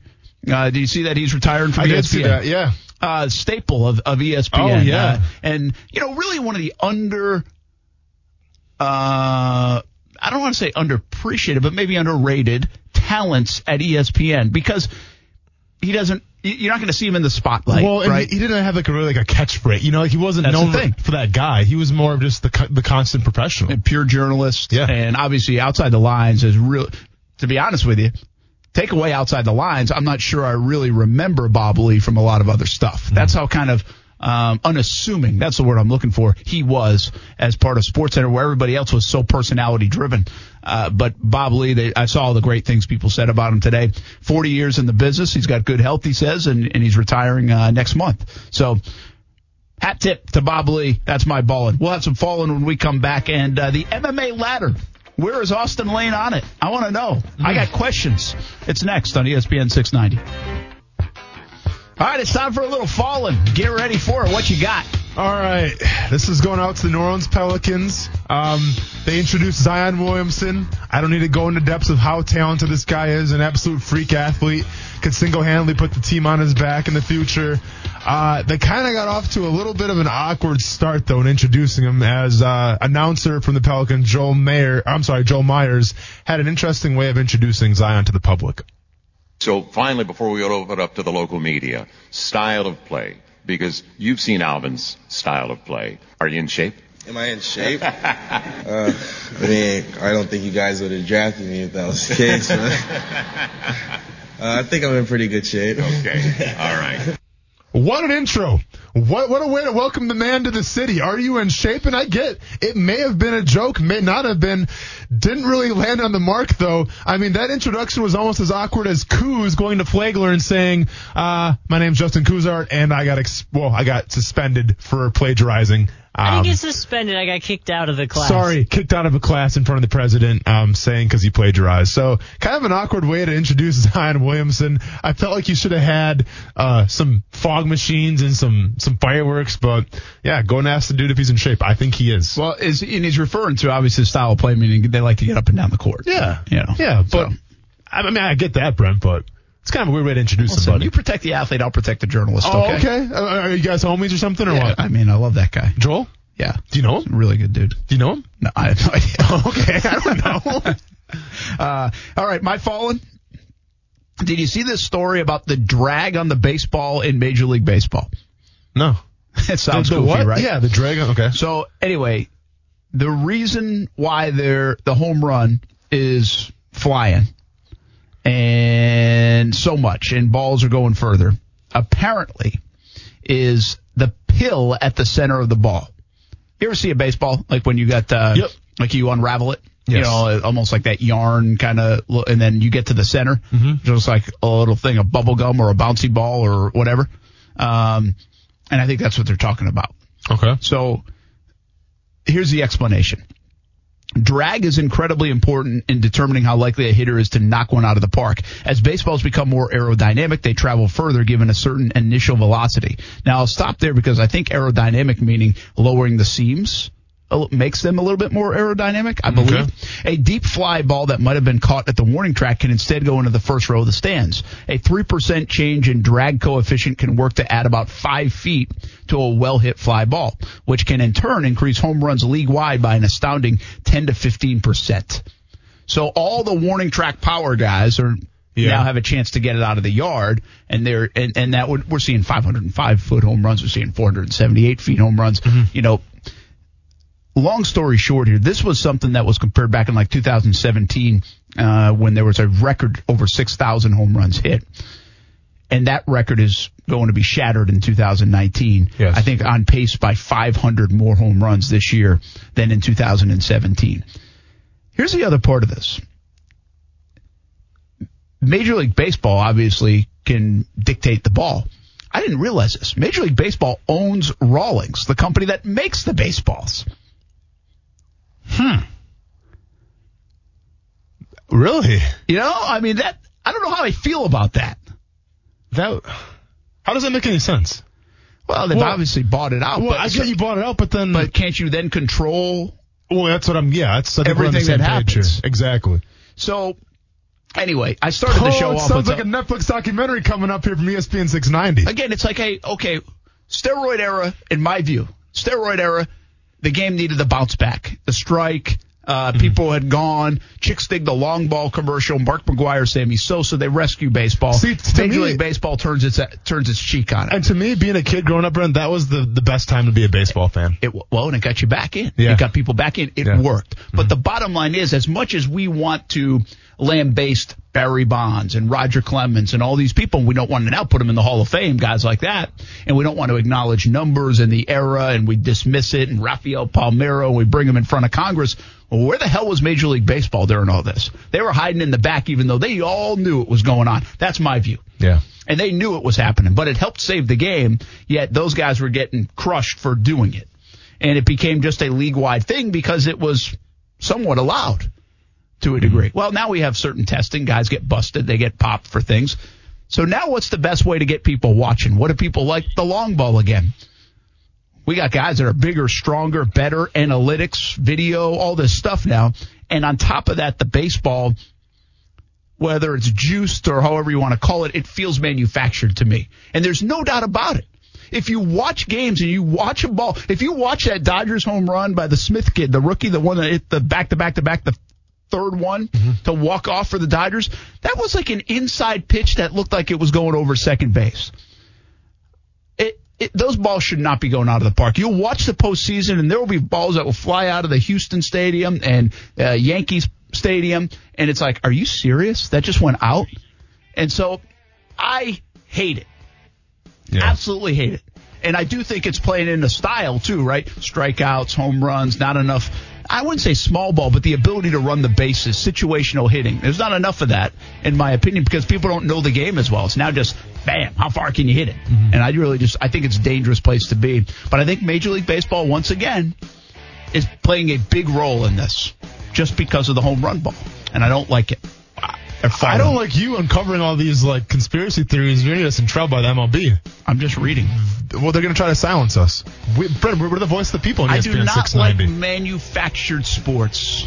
Yeah. Let's just play the damn game. I hear you. Let's continue the damn show. Chris Pinellas getting home runs, though. Yeah, you do. Welcome back, Action Sports Jacks on ESPN 690. Brent Martineau, Austin Lane, Coos here, 5 o'clock on a Wednesday edition of the show. A little more on the Jack Del Rio interview. If you just joined us, we talked a lot about it in the first hour of the show and kind of elaborated on some of the thoughts that Jack shared with us. Of course, the blockbuster, the one that kind of went all over the place, the thoughts on Blaine Gabbert and draft day, where Jack Del Rio said he had no idea that the Jaguars were drafting Gabbert at that time. Went to get something to eat. They were the 16th pick. All of a sudden, they were on the clock, traded up to that number 10th pick. And all of a sudden, ESPN 690 is viral. That's not a bad thing. Okay. What makes viral, by the way? Well, did I see a tweet today from you, Coos? And I saw you retweet it saying that we went viral. So we were talking about going viral while we were going viral? Is that what our show has become now? Listen. Any press is good press. Okay, I'm just making sure. I got to know where we're at. Like that. I was just reposting the places that were showing us love. Just trying to be humble, dude. Just trying to stay humble. Stay humble. Trying to stay humble, man. Stay humble. Just trying to stay humble, man. Let's try to get the word out. Kendrick Lamar, Brent, you got to stay humble. No. Okay. We do stay humble, but we got to get promotion. All right. This is radio and TV land, okay? All right. We went need viral promotion today. We're going viral right now, everybody. I don't really know what it gets you, being on CBS and Deadspin and Pro Football Talk and all those places, other than a mention. Probably about 5 more Twitter followers. That's about it. I really don't. But, hey, by the way, for all those folks out there, they can jump on the show anytime. Oh, yeah. I mean, they can see us any day of the week. They don't have to be in Jacksonville. Come be viral with us. You know, let's get another crazy interview going on. The other part about this is I was redirecting them back to our original story about it, which was then linking to the full interview. Yeah. Hey, I did my part. I shared it on Facebook today, so don't say I'm not doing Thanks anything. for the one share. First of all, my gosh. First of all, not sure if you've been on Facebook lately, but I got it in the Forever Jaguars group. Shout out to the Forever Jaguars, and then the We Are Jaguars group as well. Those are private groups reserved for hardcore fans. Very good. You're in there. 20,000 a pop. Yeah, so go ahead and check my views right now with what I got us. Hey, when these ratings come back, in a month, and it says we got like a 3.1 market share. I want to thank you from you, Kuz, and I want to thank you from you, Brent. So the question is, should I get the tattoo of JDR?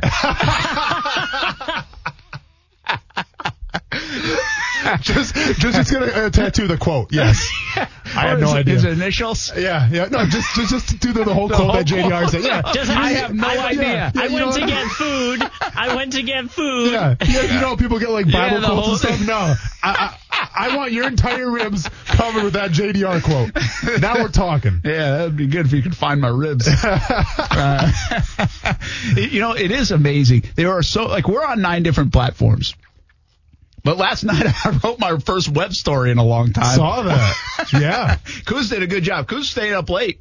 Yeah, I'm not gonna lie. When you guys were texting each other in the group message, I wasn't having it. I did a good job copying and pasting. It's just the way I roll, dude. When it's past 9 o'clock, usually I'm kind of hard to get a hold of. I was like, I'm not sure I'm going to get in touch with Kuz. Yeah. Well, to be fair, I half lied to you, Brent. When you text me, are you at work? I was literally packing up, and instead of saying, yes, I'm here, and then waiting for you to send me the stuff, I just said I was at home. No, that was good. I could care less if you're on the moon, as long as you could get it on the internet. Oh, yeah, that was good. Well, because what happens, it's crazy, and people, I don't know if it's good, bad, whatever. There's a place, the first place I saw it land was a place called Sportsnaut, like almost like astronaut, but it's called Sportsnaut. Huh. And I have never heard of it. Yeah. But it had the quotes and some of the tweets that were around it, and I was like, "Geez, who is that? What is that?" Yeah. And then it was on Yahoo, then NFL.com put it on their thing. And I was like, "Wait a minute, we should probably write our own story." Good call. And that's what I said back to you. They were 1,000, so thank God you didn't ask me to do that part. Get you inside the business. All right, hey, before we get, let's go to Happy Hour Horn. It's 5 o'clock. We only have 3 of these left in the week, but how about a midweek Happy Hour Horn brought to you by Vita de Luis?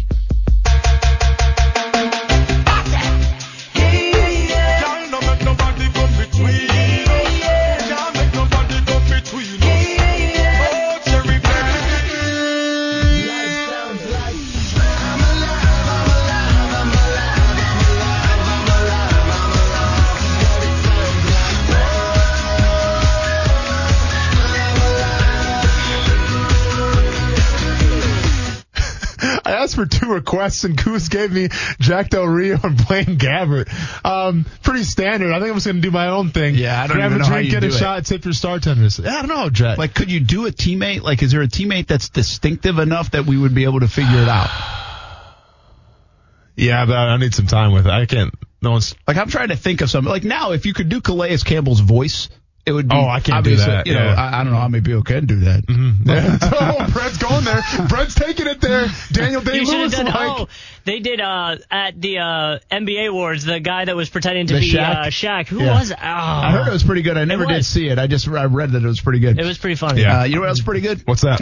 Vita de Luis. Locally owned tequila right here in Jacksonville, made in Tequila, Mexico, and shipped directly to Jack's Beach. Make your own recipes with Vita de Luis tequila. One of the smoothest tequilas you will ever taste. For locations, recipes, and merchandise, visit VitaDeLuis.com. Drink responsibly and go ahead. You never did share. With what? What? You never even said it. Hey, I said grab a drink, get a shot, tip your star tenders. You did? Yeah. Oh, I thought you're trying to create a voice. Oh, no, you're fine. I said I had nothing. Yeah. All right. I'm trying to think of a guy from back in your era. Yeah. That would be a distinctive voice. I really can't find much. Nothing comes to top of my mind. I got nothing, yeah. Sorry. Sorry I let everybody down today. That's no problem. Before I get back to the Del Rio stuff on the Leftwich and David Garrard front, early in the career, which actually led us to the Gabbert question and the Gabbert revelation of the draft night. I wanted to ask you about MMA. Yeah. UFC. Yes. You have a fight coming up in July. July 20th, correct. I mean, in Tallahassee. Yes. When are you not allowed to say opponent yet? We don't know yet.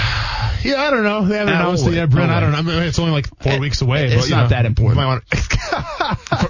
As long as we know you're fighting There we Tallahassee, July 20th. Okay. So, when you lost to Hardy, yes, you had the chance to. That was kind of like the doorstep of UFC, right? Oh yeah. If I would have won that fight, I'd be in the UFC right now. Yeah, and probably not wouldn't on be Action here. Sports Jacks on ESPN 690. See how Probably, things work out? Yeah, Everything works out for a reason. You probably would have called me to come on the 25th anniversary for the show, and I would have hit decline a couple times. Yep. Yeah, so probably we're all wouldn't have good. answered me back. No, definitely like not. Half you freaking people do. Definitely not. Yeah.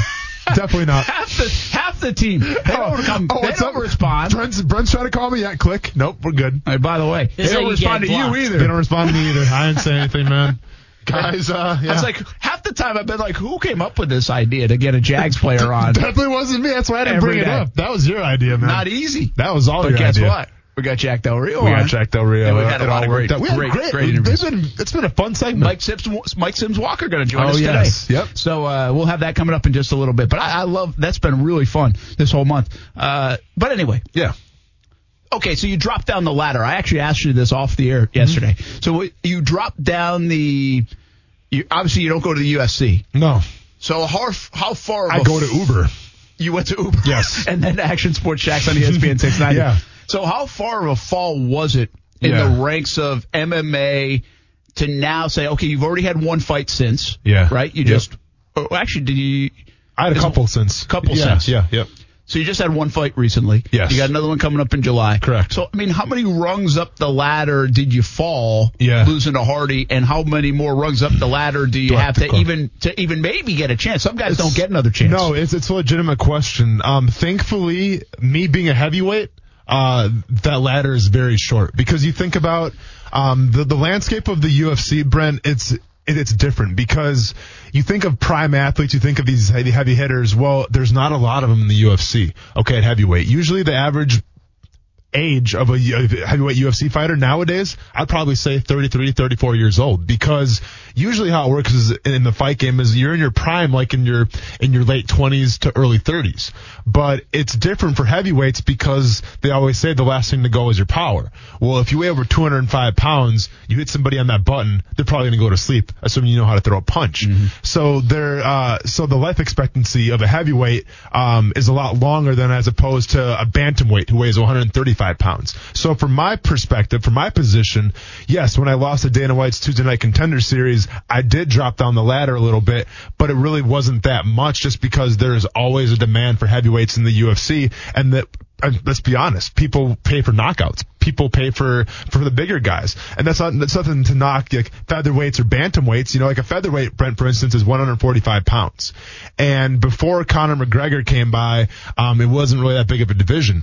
What set Conor McGregor apart from anybody, like, yes, he was an Irishman. He brought the country with him. He was a big talker, but he could also knock people out. And when you start to get in the weight classes of bantamweight of 135, of the featherweight of 145, or even a lightweight at 155, you start to see guys don't necessarily knock each other out all the time. And in doing so, that can make boring fights. For instance, back in the day, and probably the greatest champion of all time, Demetrius Mighty Mouse Johnson. He fought at 125. He was a flyweight. Brent, he defended his belt, I want to say 13 or 14 times. Don't quote me on it. It's the UFC record. You could put him down as the greatest pound for pound fighter of all time. But guess what? He wasn't knocking people out, and he wasn't getting paid because, to be fair, no one wanted to watch him because the action from the casual fans' perspective was like, well, you know, these guys are tiny. Yeah, they're throwing, they're really skilled, but they're not knocking people out. Yeah. So at the end of the day, it's always going to come down to the knockouts, the action, almost like the violence, if you will. They want to see home runs. They want to see home runs, exactly, and that's where the heavyweights come in. And thankfully for me, and where I'm sitting right now, a lot of guys that weigh 265 pounds that are athletic are either playing different sports or they're not fighting. So from that perspective, all it takes, I think, is a couple more for me to get back in the win column, and hopefully I'll get a call up. Yeah, that'd be cool. So, I understand, by the way, when I ask a question, I don't necessarily say, well, if I win 2 more fights or 3 more fights or whatever. I know it's kind of, you don't really know. No. But there are some, like you just said, if you fall down that ladder into 135 pounds, you might not ever get back up the ladder. Yeah, for instance, but in heavyweight, you just said you can at least get a chance to get back up the ladder. And that's what people don't really understand. Like, because the new season of Dana White's Contender Series is going on right now. Or if you're watching like the Ultimate Fighter, and you see these guys losing the cage at lightweight at 155 or featherweight 145, and you see these guys lose and they're all emotional in the cage. It's like, hey, whatever, you get another fight. It doesn't work like that because that was their chance. That was your opportunity. Because you have to remember, there's 1,145 pounders out there, and you have to try to set yourself apart from everybody. And if you lose even one match on the big stage, you may never get another shot because at that, at that weight, they're a dime a dozen. As bad as that sounds, they are a dime a dozen. So unless, you're good on the microphone, unless you have the KO power, unless you're the entertaining fighter, if you blow your one chance, you may never get another one again. Yeah, let me ask you this, one more question about it, because now I'm intrigued. Yes. How do you know, if you don't fight often, which you don't, like, are you a better fighter than you were the night you lost to Hardy? Oh, absolutely. Yeah. But how do you even know? I mean, okay, you've had 2 fights. So here's what I always say. You either win or you learn. And when you win in fights, you go back and watch it and you're like, I did good there. And you might make some mistakes, but you won the fight.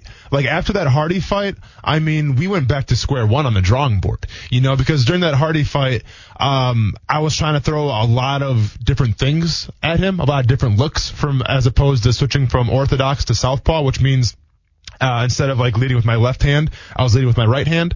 So I was doing a lot of different things that I thought was going to confuse him, and he obviously saw through that. So after that fight, we went back to the drawing board and said, listen, I have the power, I have the athleticism, I have the footwork, the head movement.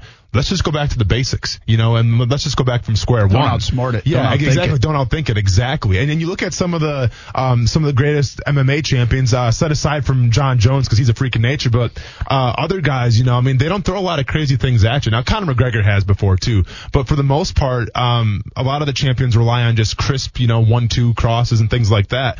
So that's what we went back to. We just went back to the basics, and it's been great ever since. Exactly. Yeah. All right. Good stuff. July 20th is the next fight for you in Tallahassee. Maybe we get like a bus, a caravan. I don't know. We got to figure this out. Oh yeah, how we're going to make that happen. If Jack Del Rio was going to come there too, he said he might. You remember? So that was cool. He said and wrote it down, and I believe him. I think he was writing it down. He's out in Destin, so Destin to Tallahassee. I don't know exactly how far, but can't be that far. Not a bad little thing. Seems like a couple hours. Yeah. Hey, speaking of Jack Del Rio, who's been a major topic the last day or so, especially here on this show on Action Sports Jax on ESPN 690. The other part there are so many different parts I thought were really cool with Jack, and you can listen to the entire interview on the podcast or on any of the video platforms. Podcast is Action Sports Jax on ESPN 690. But the Leftwich to Garrard decision also was a little bit of I don't want to say disagreement, but it was definitely a gut call from Jack Del Rio versus what Shaq Harris, the GM, wanted to do. He wanted to stay with Leftwich, but it ultimately was a very good decision for Jack Del Rio and the Jacksonville Jaguars to go with David Garrard. Here's a little bit of that conversation from yesterday. Well, we were really struggling with Byron and kind of struggling with who should be playing, Byron or David. Byron was the first round pick, not just a high pick, a first round pick. And James Shaq Harris was squarely in the corner of Byron. And so it wasn't an easy decision to come to, but I felt like I had to do it. I studied them, and what I determined when I was studying them, the two of them, Byron was a very quick decision maker, super, super bright. And he didn't always articulate it that way, so he didn't always come across as the guy who was really bright. But he's sharp. He is really, really smart and understands football and understands concepts, can read defenses, and he gets it quick. But his delivery is so damn slow. I mean, he'd reach back and it'd take forever to get rid of the ball. So in watching the two, David took a little longer to make his mind up. And the two of them, but he had a really quick release. And the two of them, ironically, would get the ball to the same point, almost identical times. The difference is David had the ability to extend plays. He could take off with his feet. Heck, David could throw out of a phone booth. very short, compact delivery, and he had the ability to extend plays with his feet. And I just felt that David would help us win more. Well, it turned out I think Jack Del Rio was right in that decision. I found it fascinating going back to that. Obviously, he talked about the windup of Leftwich, but also talked about the smarts of Leftwich. And 2 days ago, we had Jenna Lane on, covers the Tampa Bay Bucks, and we spent a lot of time talking about Byron Leftwich and how he's a rising star in the coaching ranks, now the offensive coordinator of the Arizona Cardinals. So it's interesting how Jack talked about that and the positives and negatives of Leftwich and how the positives have played out. He was a backup for a long time to Ben Roethlisberger and the Pittsburgh Steelers. But now he's going to be a head coach someday. Certainly looks that way. Mm-hmm. Don't you get the feel that Byron Leftwich will be a head coach? And to see that you could notice that even back in the day when things didn't work out from a quarterback standpoint. I thought was pretty interesting to hear from Jack Del Rio. Absolutely. And it's funny how sometimes those backup quarterbacks can make great head coaches. I mean, Doug Peterson, look no farther than him. Well, look Frank Reich now. Yeah, exactly. And it seems to be the trend that we've talked about before where, the NFL is going towards more of the offensive-minded head coaches. So, yeah, I wouldn't be surprised if Leftwich is a head coach in the next couple years or so. But it was interesting hearing about his release and everything like that, what Jack was saying. It also was interesting. I covered Garrard quite a bit, 08, 9, 10, early on in 11. And I never really, I guess I never characterized him from that standpoint of quick release guy. I think quick release, I think Dan Marino, right? But I think at that time, Garrard was kind of a little bit of a punching bag for the fans. Things weren't going well in 08, and they really had high expectations. 09, not so much. 10, obviously the disappointment, even though he had a halfway decent year that year, and then that was it. So for the most part of my time covering Garrard, it was more he was a bit of a punching bag of why things are going wrong. Mm-hmm. And so maybe you just didn't hear it as much. He had already been here for a handful of years, but I never really heard it mentioned a lot. Like, hey, this is one of his attributes, quick release. So it was more his mobility, his size, his ability to get out of trouble in traffic. And obviously that was the reason Jack Del Rio went with him. So I thought it was interesting to hear Del Rio talk about that as one of his strengths. And obviously in relationship to Byron Leftwich, well, that was easy because Leftwich had he had the Tebow wind up, Yeah. And in the NFL, it just doesn't work. It's in a split-second league. It doesn't work. Oh, yeah. I mean, it's a game of inches, and it's a game of fractions of seconds. And, yeah, if you have that slow wind-up, you won't be too successful. No, and it looks like, end of the day, I don't think you'll get too many people to argue that Jack made the right decision there. Two playoff runs. A lot of wins. I mean, obviously, David Garrard doesn't say it's a bad decision. I mean, it turned into a $60 million contract. Yeah. I mean, listen, and the Jaguars weren't really on my radar in college or anything like that before I got to the team. But all I know is when I got to the team back in 2010, I mean, you got the feeling that Dave was the guy and he was the leader. And he was going to lead you to some wins. And that's exactly what he did. And then, like I said before, just the way things kind of ended, man, it was a crazy scene to say the least. One of the fun things about what we've done here in the month of June and visiting with former Jags players, 25th season celebration, I think was the Del Rio's part of that story yesterday. And a week earlier, we had David Garrard sharing the same story from his perspective. Yeah. I was sleeping and I thought it was a joke and didn't even know it was real at the time. So I thought that was pretty cool. In the last month, we've had Jimmy Smith, Keenan McCardell, Maurice Jones-Drew, Rasheed Mathis, Brad Meester, Russell Allen, Joe Zelenka, Kyle Brady, Cecil Shorts, Will Blackman, David Garrard, Yurko was here. Yurkovich, of course, Tim Cedar, which you'd really have to Google to find, but it was part of Alumni Day with Ashland University and my alma mater. Joel Schmengi, Brian Sexton joined us last Friday. Jack Del Rio on Tuesday. Who do we have on Monday? Why can't I remember? Who did we just have? I didn't write it down. You're asking the wrong person. Who just joined us on Monday? I forget. I'll fill in the blank. But we've had all those folks. Coming up next, former Jags wide receiver Mike Sims Walker on the show. And he's got a little Florida State recruiting tip or two. Okay. Maybe you can finally teach me how to do the Chopper City juke or what? I've tried so long to do it, and I just can't do it. I don't have the dexterity, I guess you'd call it, to do it. Maybe that will be part of breakdancing in the Olympics. Mike Sims Walker next on ESPN 690. A different former Jaguar on the show every day in the month of June. And if we broke it down by position, I think wide receiver would lead the way. Jimmy Smith, Keenan McCardell, Cecil Shorts III, and now this guy, Mike Sims Walker. Brent Martin along with former Jag Austin Lane here on ESPN 690. Say hello to the player that really never had to leave Florida much except for a small stint in the CFL and also St. Louis. Played his high school ball in Orlando, his college ball at UCF, and much of his pro ball here in Jacksonville for the Jacksonville Jaguars. What's up, Mike Sims Walker? Man, what's going on? How you been, man? It's been a long time. It sure has been a long time. Thanks for answering your phone and coming on with us for a few minutes. No problem, man. Still got the same number. Yeah, you did.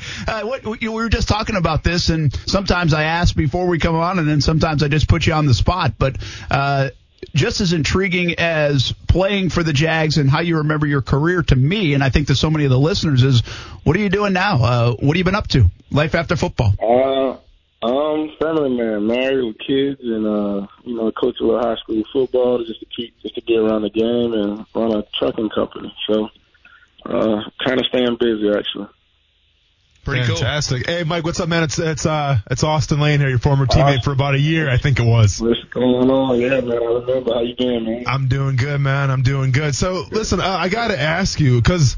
And I tried to look it up a little bit. I couldn't really find a really good answer. But I remember you, obviously, back in 2010, you had a great career. You had a great season, And then you go to St. Louis, and then you come back to Jacksonville for a short period of time. Like, what exactly happened throughout those couple years? I mean, and what did it feel like? Because I feel like it was kind of out of your control, right? Yeah, well, so when I got to St. Louis, that was the year of the lockout.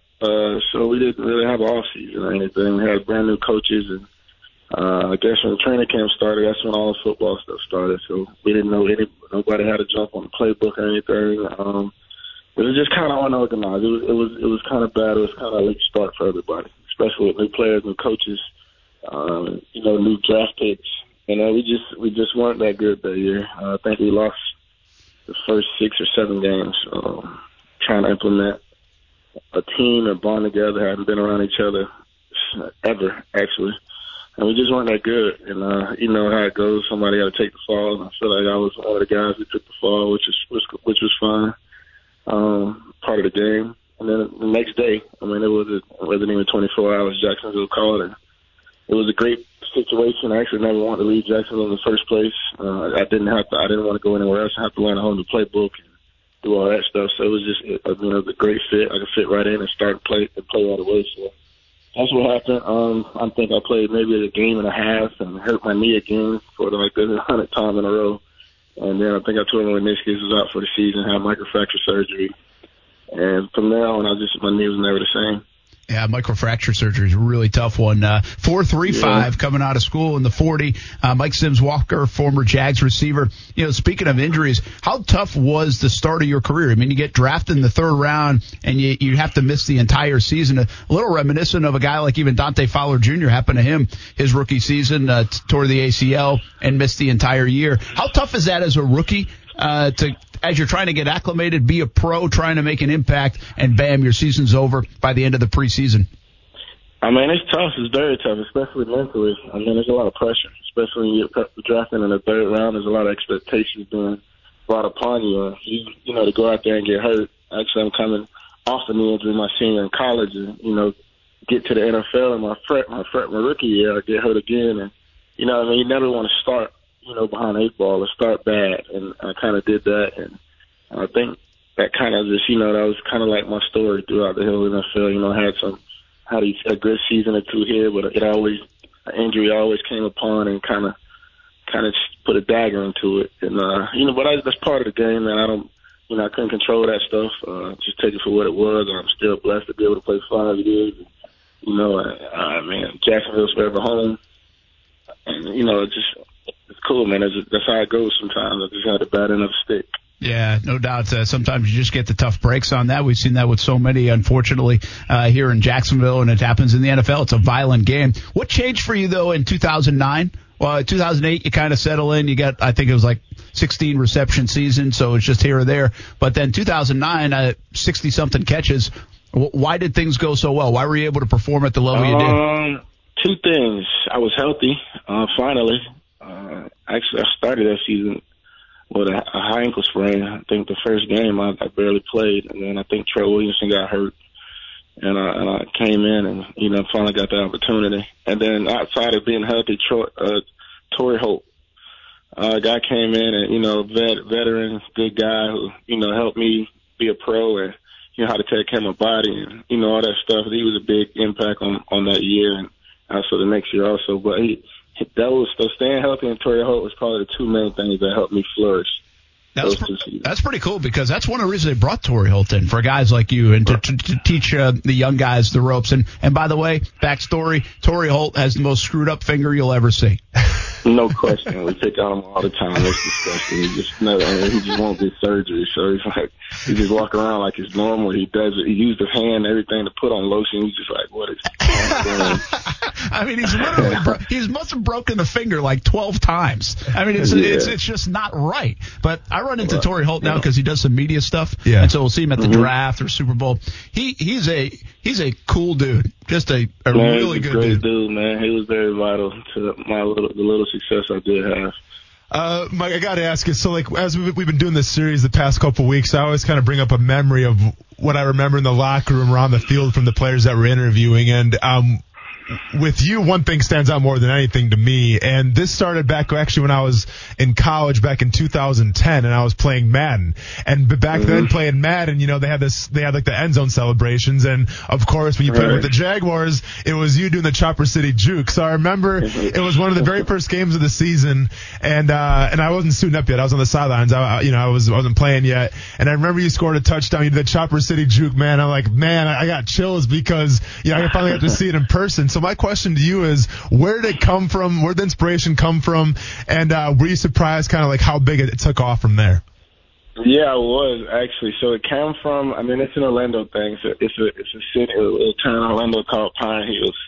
And I guess I seen it on YouTube and it just kind of went viral a little bit. So everybody was doing it from Orlando. So if you was from Orlando, everybody would do it, no matter where you go.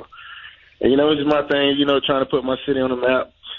I'm from there, so, proud to be where I'm from and just put my city on the map. And then to see it take off like that, that's actually the first personal touchdown celebration on Madden. So for me to be, that's kind of like my claim to fame now. I ain't got much, but. That's pretty up because it was like Chris Johnson did it too, right? Yeah, and then you just start seeing everybody in college. You just start seeing it everywhere, and that was Jacoby Jones started doing it. It just kind of took off, and it was awesome. Yeah, you were before your time a little bit in that sense. I mean, everybody's been doing some kind of celebration. Some, the NFL put a ban on some of them for a while, and now they've opened it back up, and now this touchdown celebration is like a thing, right? It's like it's orchestrated. There's choreography involved. No question, man. It ain't easy to get in the end zone, man. When you get in there, man, you want to celebrate, man. You put in a lot of work and time and practice and meetings and stuff for that one moment, and you just don't want to just toss the ball to the ref. You want to kind of have fun with it. So speaking of, you mentioned college a little bit. You grew up with a guy by the name of Brandon Marshall at wide receiver as well. How didn't you guys win more games with Brandon Marshall and yourself to throw the ball to? Because we played DB my sophomore year, his junior year, so we were actually on defense. Okay.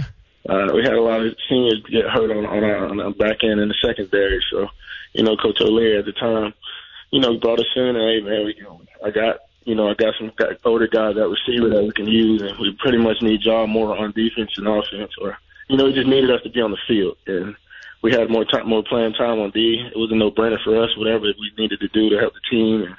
And, we just had a lot of injuries that year. We were playing true freshmen out. We had probably played about 4 or 5 true freshmen. We were young, but then the year following, we both moved back to receiver and went to our first ever bowl game, and then y'all know UCF now.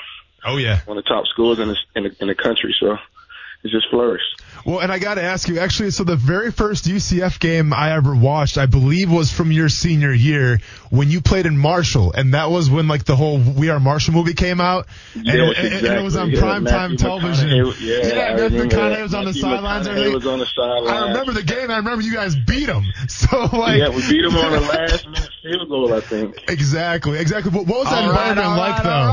What was that environment like, though, playing in that? It was crazy, especially because the movie had just came out. It was an ESPN game at night. The atmosphere was crazy. It felt like we were in the SEC or something. Yeah. How proud of you are of what UCF has kind of become? I mean, look at the stadium now. Look what they did the last couple of years. The coaches. I say this about UCF, and I know we have a lot of Knights fans out that like to listen, and I like to give them some love because I love what they did. I love what they did with the whole national championship thing. I think it was genius. I also believe if they could get themselves in a Power 5, they would be a big-time player on the national scene. I don't know if anybody's going to let them in or if a realignment will allow that sometime down the road. But if they can get into a Power 5, I think they can play with anybody, especially being in the middle of this state. But how proud of you of what's gone on there the last few years? Man, I'm very proud to see when I got there, what it was. Our weight room probably was not even 1,000 square feet. And, you know what I mean, just to see all the stuff that's going on around the school, and I get there, it's like a whole new town. And I don't even know how to get to the football facility. To see our guys just to have some kind of tradition, to walk around the airport or the grocery store and see all the UCF stuff. And I live in Atlanta, and I see it. Just to see the proud alumni of the school, the tradition we've built. I mean, it's just a proud moment for us. And hopefully we can just keep building this program up higher and higher. And like you said, there's no question we prove we can play. We play with anybody. We competed against so-called the top 2 or 3 teams in the SEC, and we won one. And we had a quarterback hurt the second one. But needless to say, it's not a question we can play with anybody. We just need a chance at this point. All right. Well, you might have failed on the recruiting front for UCF. I mean, how did you not get your nephew who plays Sandalwood High School, 4-star guy? He's going to Florida State. You couldn't get him to UCF. Tell us a little bit about Jeff Sims. He looks like he's going to be a good one. Yeah, he was. We talked a lot. He was about to actually pull the trigger. I kind of told him to be patient. I mean, I know it's my school. I love him to death, but I still want him to make the best decision for him. I don't want him to do it for me, and just because I went there. And he loved Florida State. I guess that's one of his dream schools to play at. The kid is a great player. He's an awesome kid. I'm just excited for him. And crazy thing, when I was playing in Jacksonville, he was living with me. Was he really? Yeah. I said he never left. Mike, I said this to Austin when we were talking about Jeff a couple weeks ago on the show, because on the TV side, we did a series last year on our Friday night high school show, Friday Night Blitz, where we followed him and Carson Beck, who's another star quarterback, around for every week. And so we were doing some fun things with both kids. And I said to Austin, I wouldn't be surprised if Jeff Sims was in the locker room at times and around the football field. Yeah, absolutely. He's been in there a few times, but he probably don't even remember because he's probably about 6 or 7 years old. But he's been in that locker room plenty of times. He's come in there off seasons and during the seasons and after the games. And, yeah, he was living with me, and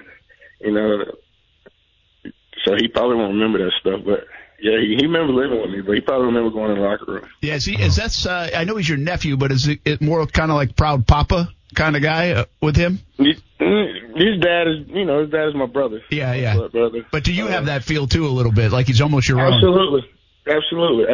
Just to see where he came from, because I remember, he'd come home and I used to make him do his homework, and he played pool and all season, whatever it was. Just to see where he was, growing as a little boy to the man he's becoming and the kid he is now, it's just like, man, it's a proud thing that I'm glad I had something to do with it, or was a part of it. Mike, now that you've had some time to reflect on your NFL career, and obviously you had some devastating injuries that probably cost you a couple seasons, but what's the biggest thing that you can take away from your time in the NFL? Don't take it for granted, man. Just take advantage of every opportunity. It'll end quick. Austin, I'm sure you know that too. Oh, yeah. So just enjoy it, man. Live it. Don't have no regrets. Let me ask you one last thing, then we'll let you run. Mike Sims, Walker with his former Jags receiver. When they won big in 2017, you guys had, unfortunately, with the exception of 2010, were part of some not so great times. Although while you were hurt your first year, 2007 wasn't bad, Mike. But you also you kind of rode that roller coaster where struggles. As a fan now, or as an alum, and watching 2017, and you could probably even sense the excitement in this city that people had been waiting for so long. What was that like to watch? Oh, man, I was excited, man. And I'm definitely a fan. I'm grandfathered in. I'm Jag for life. But it was exciting, man, to finally see some success. You know, we had some down years. But to finally see it, especially I was happy for Blake, you know, because he's been taking a beating, you know, especially in the media so long. And no one believed him. For him to perform that year, you know, carry that team that far. And honestly, that was a Super Bowl team. I mean, we should have been in the Super Bowl. That was some very bad play calling on the ref part, but that's neither here nor there. But I was just happy for the city, man, especially because, man, I know it's tough to be a Jaguar fan, especially these past 10 years. So to get that far and be that close, honestly, probably if they call it a fumble and Miles Jack score, we'd probably be a Super Bowl football team right now. Yeah, how about that? That would have been something. Mike Sims Walker, former Jags receiver. Good to catch up with you, man. I hope you're coming back this fall to celebrate the 25 seasons of the Jacksonville Jaguars. You were a part of a few of them. I'll definitely be there, man. Great to hear from you guys. Appreciate you. All right. Thanks for taking the time. Thank you. Mike Sims Walker, former Jags receiver, a third-round pick back in 2007, and a career that got cut short by injuries. That microfracture surgery, tough. Yeah. Especially on a guy that's got to cut back and forth. It was interesting, and I knew that a little bit about him. He played some defensive back in college. Yeah, that's what he talked about that season. Yeah. And I think I knew that, but I forgot about that. That's insane. Yeah. So, that's pretty good footwork then. Obviously also shows, I mean, it's so talented. You know, I saw Javi Baez today, Cubs superstar, taking swings left-handed. It's like, what people forget is just how good athletes like you guys are. Guys that make it. It's like, you know, we talk about this. Even you can go watch a YouTube video, pick up a golf club and hit it straight 1 out of 20 times. And beat Coos. And then beat Coos for sure. For sure. Could you switch hit or not? Could you hit both ways? No, but I never really tried because you don't really, if you're already left-handed, there's really no reason to switch hit. Oh, I guess that makes sense. You know, it's mostly righties that turn around and switch to the left side. Sure. I mean, I shouldn't say no reason. But it's usually the other way. I'll tell you what, you're pretty good at hitting golf club right-handed. I'll give you that much. Well, I get plenty of practice of that. I don't have that lefty stance, so I got to turn the club around and swing righty. Good to catch up with Mike Sims Walker. That was great. A couple more of these to go the last couple of days of June, but it's really been fun to catch up with so many former Jags players. There are a lot of them, obviously, but maybe we'll continue in the month of July as well. One final segment, stay in your lane, and we'll hear from Mike White next on ESPN 690. I like our backcourt. We've got a lot to prove in our front court, but you wish you're a little bit more experienced in your backcourt. That said, we've got some good pieces. We've got depth in our backcourt, and we've got talent in our backcourt. That's Mike White, Florida Gators head basketball coach, and he should like his backcourt. They got plenty of talent back there. Front court-wise, let's see what they do. I said it yesterday. Mike White was in town last night talking to the Gator Club, and he was out in Fleming Island. We had some stuff on TV, CBS 47 and Fox 30 with that, and we'll have more this coming weekend on Action Sports Jax Primetime. But I think this is going to be a nice little stretch for Mike White and the Florida Gators. I think they've got a real chance these next couple of years. Nebhard back and all the talent coming in, 5 stars. I mean, there's a really good vibe from a roster standpoint. And I already have admitted that I'm a fan of Mike White. I think he's a good basketball coach. So we'll see what happens with the Florida Gators. Tonight, winner take all, college baseball. Vanderbilt, Michigan. Yeah. It's been a good series. And again, I think it's hard to, who do you root for in this? I mean, Austin Martin obviously is a Trinity guy, so I'd love to see the kid win it, a local guy. But Michigan is a fun team to root for. You just don't get northern teams winning national championships in baseball. So the fact that they have this spot today, and I've been waiting for the juice to run out on Michigan. I'm like, okay, when's the ride over? They were preseason, I think 17th in the country, but they were one of the final 4 teams in the NCAA tournament. So they actually disappointed during the regular season.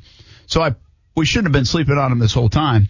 And now we'll see if they can win it all by beating Vandy here tonight. That first pitch is just about an hour away. Brent Martineau, Austin Lane, Coos here. One more segment. Stay in your lane for the first time in 3 days. You've been bumped 2 days in a row. Yeah. Not today. Thankfully, this stuff's still pretty topical because I haven't really updated this Stay in Your Lane. It's been marinating since Monday. So I ask you guys, please come with me here. And made for the easy homework assignment. Very easy homework. I mean, it is kind of refreshing just to be like, I'll just save it for tomorrow and not have to do any homework on it. We call that mailing it in. Okay, well, that's what I'm doing, man. air mailing it in. Brent, Cruise Control. Have you ever seen the show It's Always Sunny in Philadelphia? I haven't I shouldn't say I haven't seen it, but I wouldn't be able to sit there and tell you. I've heard of it. I've seen a little bit, but no, I'm not an habitual viewer. Well, let me just say, if you don't watch It's Always Sunny in Philadelphia, you are doing TV wrong. It's Always Sunny in Philadelphia started out as a cult favorite, basically, the first couple seasons, and now has turned into one of the most popular comedies on cable television. Being set in Philly, obviously, the show occasionally will get with the Flyers or the Eagles, or sometimes the Phillies are involved. One popular scene from the show is one of the main characters, Mac, wanting to have a catch with his favorite baseball player. Check out the audio here. Dear Chase, I feel like I can call you Chase because you and me are so much alike. Really, I would love to meet you someday. It would be great to have a catch. I know I can't throw as fast as you, but I think you would be impressed with my speed. I love your hair. You run fast. Did you have a good relationship with your father? Me neither. These are all things we can talk about and more. I know you have not been getting my letters because I know you would write back if you did. And I hope you write back this time and we get to be good friends. I am sure our relationship would be a real home run. So in the scene, Mac is writing a letter to his favorite baseball player, Chase Utley, wanting to hang out with him. Well, this past Friday, it finally came to fruition as Mac got to have his so cherished catch with Chase Utley. This happened during the Phillies baseball game. Obviously, the actor participated in it, and much to the Phillies fans' delight. I did see that. Yeah, that had happened. Yeah, was this like pretty cool. Pitch perfect moment for this guy and Chase Utley? I mean, you know what? It really brought the show for full circle. So it was a pretty cool scene, to say the least. So what you got for Pump Your Brakes? Well, Pump Your Brakes, and once again, it's a couple days old, but this is still really topical, and I want to get into it. Listen, Brent, I'm thankful to have a job in sports radio. It's a blast, and I understand a lot of the job is interacting and networking with other, sports co-hosts and talk show hosts. But listen, I can't come with Kevin Keitzman at 810 WHB in Kansas City. Here's what he said about Andy Reid real quick. Andy Reid does not have a great record of fixing players. He doesn't. Discipline is not his thing. It did not work out particularly well in his family life, and that needs to be added to this. As we're talking about the Chiefs, he wasn't real great at that either. He's had a lot of things go bad on him, family and players. He is not good at fixing people. He is not good at discipline. That is not his strength. His strength is designing football plays. So for those of you for those that you don't understand, Andy Reid's son passed away from a drug overdose. Mm-hmm. And listen, Mr. Keitzman, sir, I understand that you're trying to get views, and listen, I'm talking about it right now in our show. So congratulations, you did your job of spreading your brand, if you want to call it that. But what cost did it come at? It came at the cost of you talking about a fantastic coach in Andy Reid and bringing up his son who passed away due to a drug overdose. There's some things you shouldn't do to try to get likes, to try to get clicks, and I think bringing up family members who have passed away is definitely one of them. Yeah, so pump your brakes, man. Yeah, that host has been suspended. That's in the latest thing. So supposedly he's going to be suspended. Yeah, I mean that's kind of talk. Yeah, yes, supposedly. And by the way, you played for Andy Reid. I did, man. You loved it? And one of the salt of the earth best dudes you could ever play for. You know, as far as X's and O's and just being a player's coach, man, he's one of the best, and just like one of the guys. You know, so I have nothing but respect for Andy Reid. And when I heard those comments, it definitely made me upset. Hey, real quick, we're going to give away some tickets. WrestleCon tickets, yes. WrestleCon tickets. 904-362-9901 or star 690. Yep. 904-362-9901 or star 690. WrestleCon this weekend. We're giving away tickets. Give us a buzz. We'll give them away. Simple as that. Make sure you check us out on TV, Fox 30 and CBS 47, and we're back at it. Action Sports Shacks on ESPN 690 tomorrow afternoon. This is the story of the one. As a maintenance engineer, he hears things differently. To the untrained ear, everything on his shop floor might sound fine, but he can hear gears grinding or a belt slipping. So he steps in to fix the problem at hand before it gets out of hand. And he knows Grainger's got the right product he needs to get the job done. which is music to his ears. Call, click Grainger.com, or just stop by. Grainger, for the ones who get it done.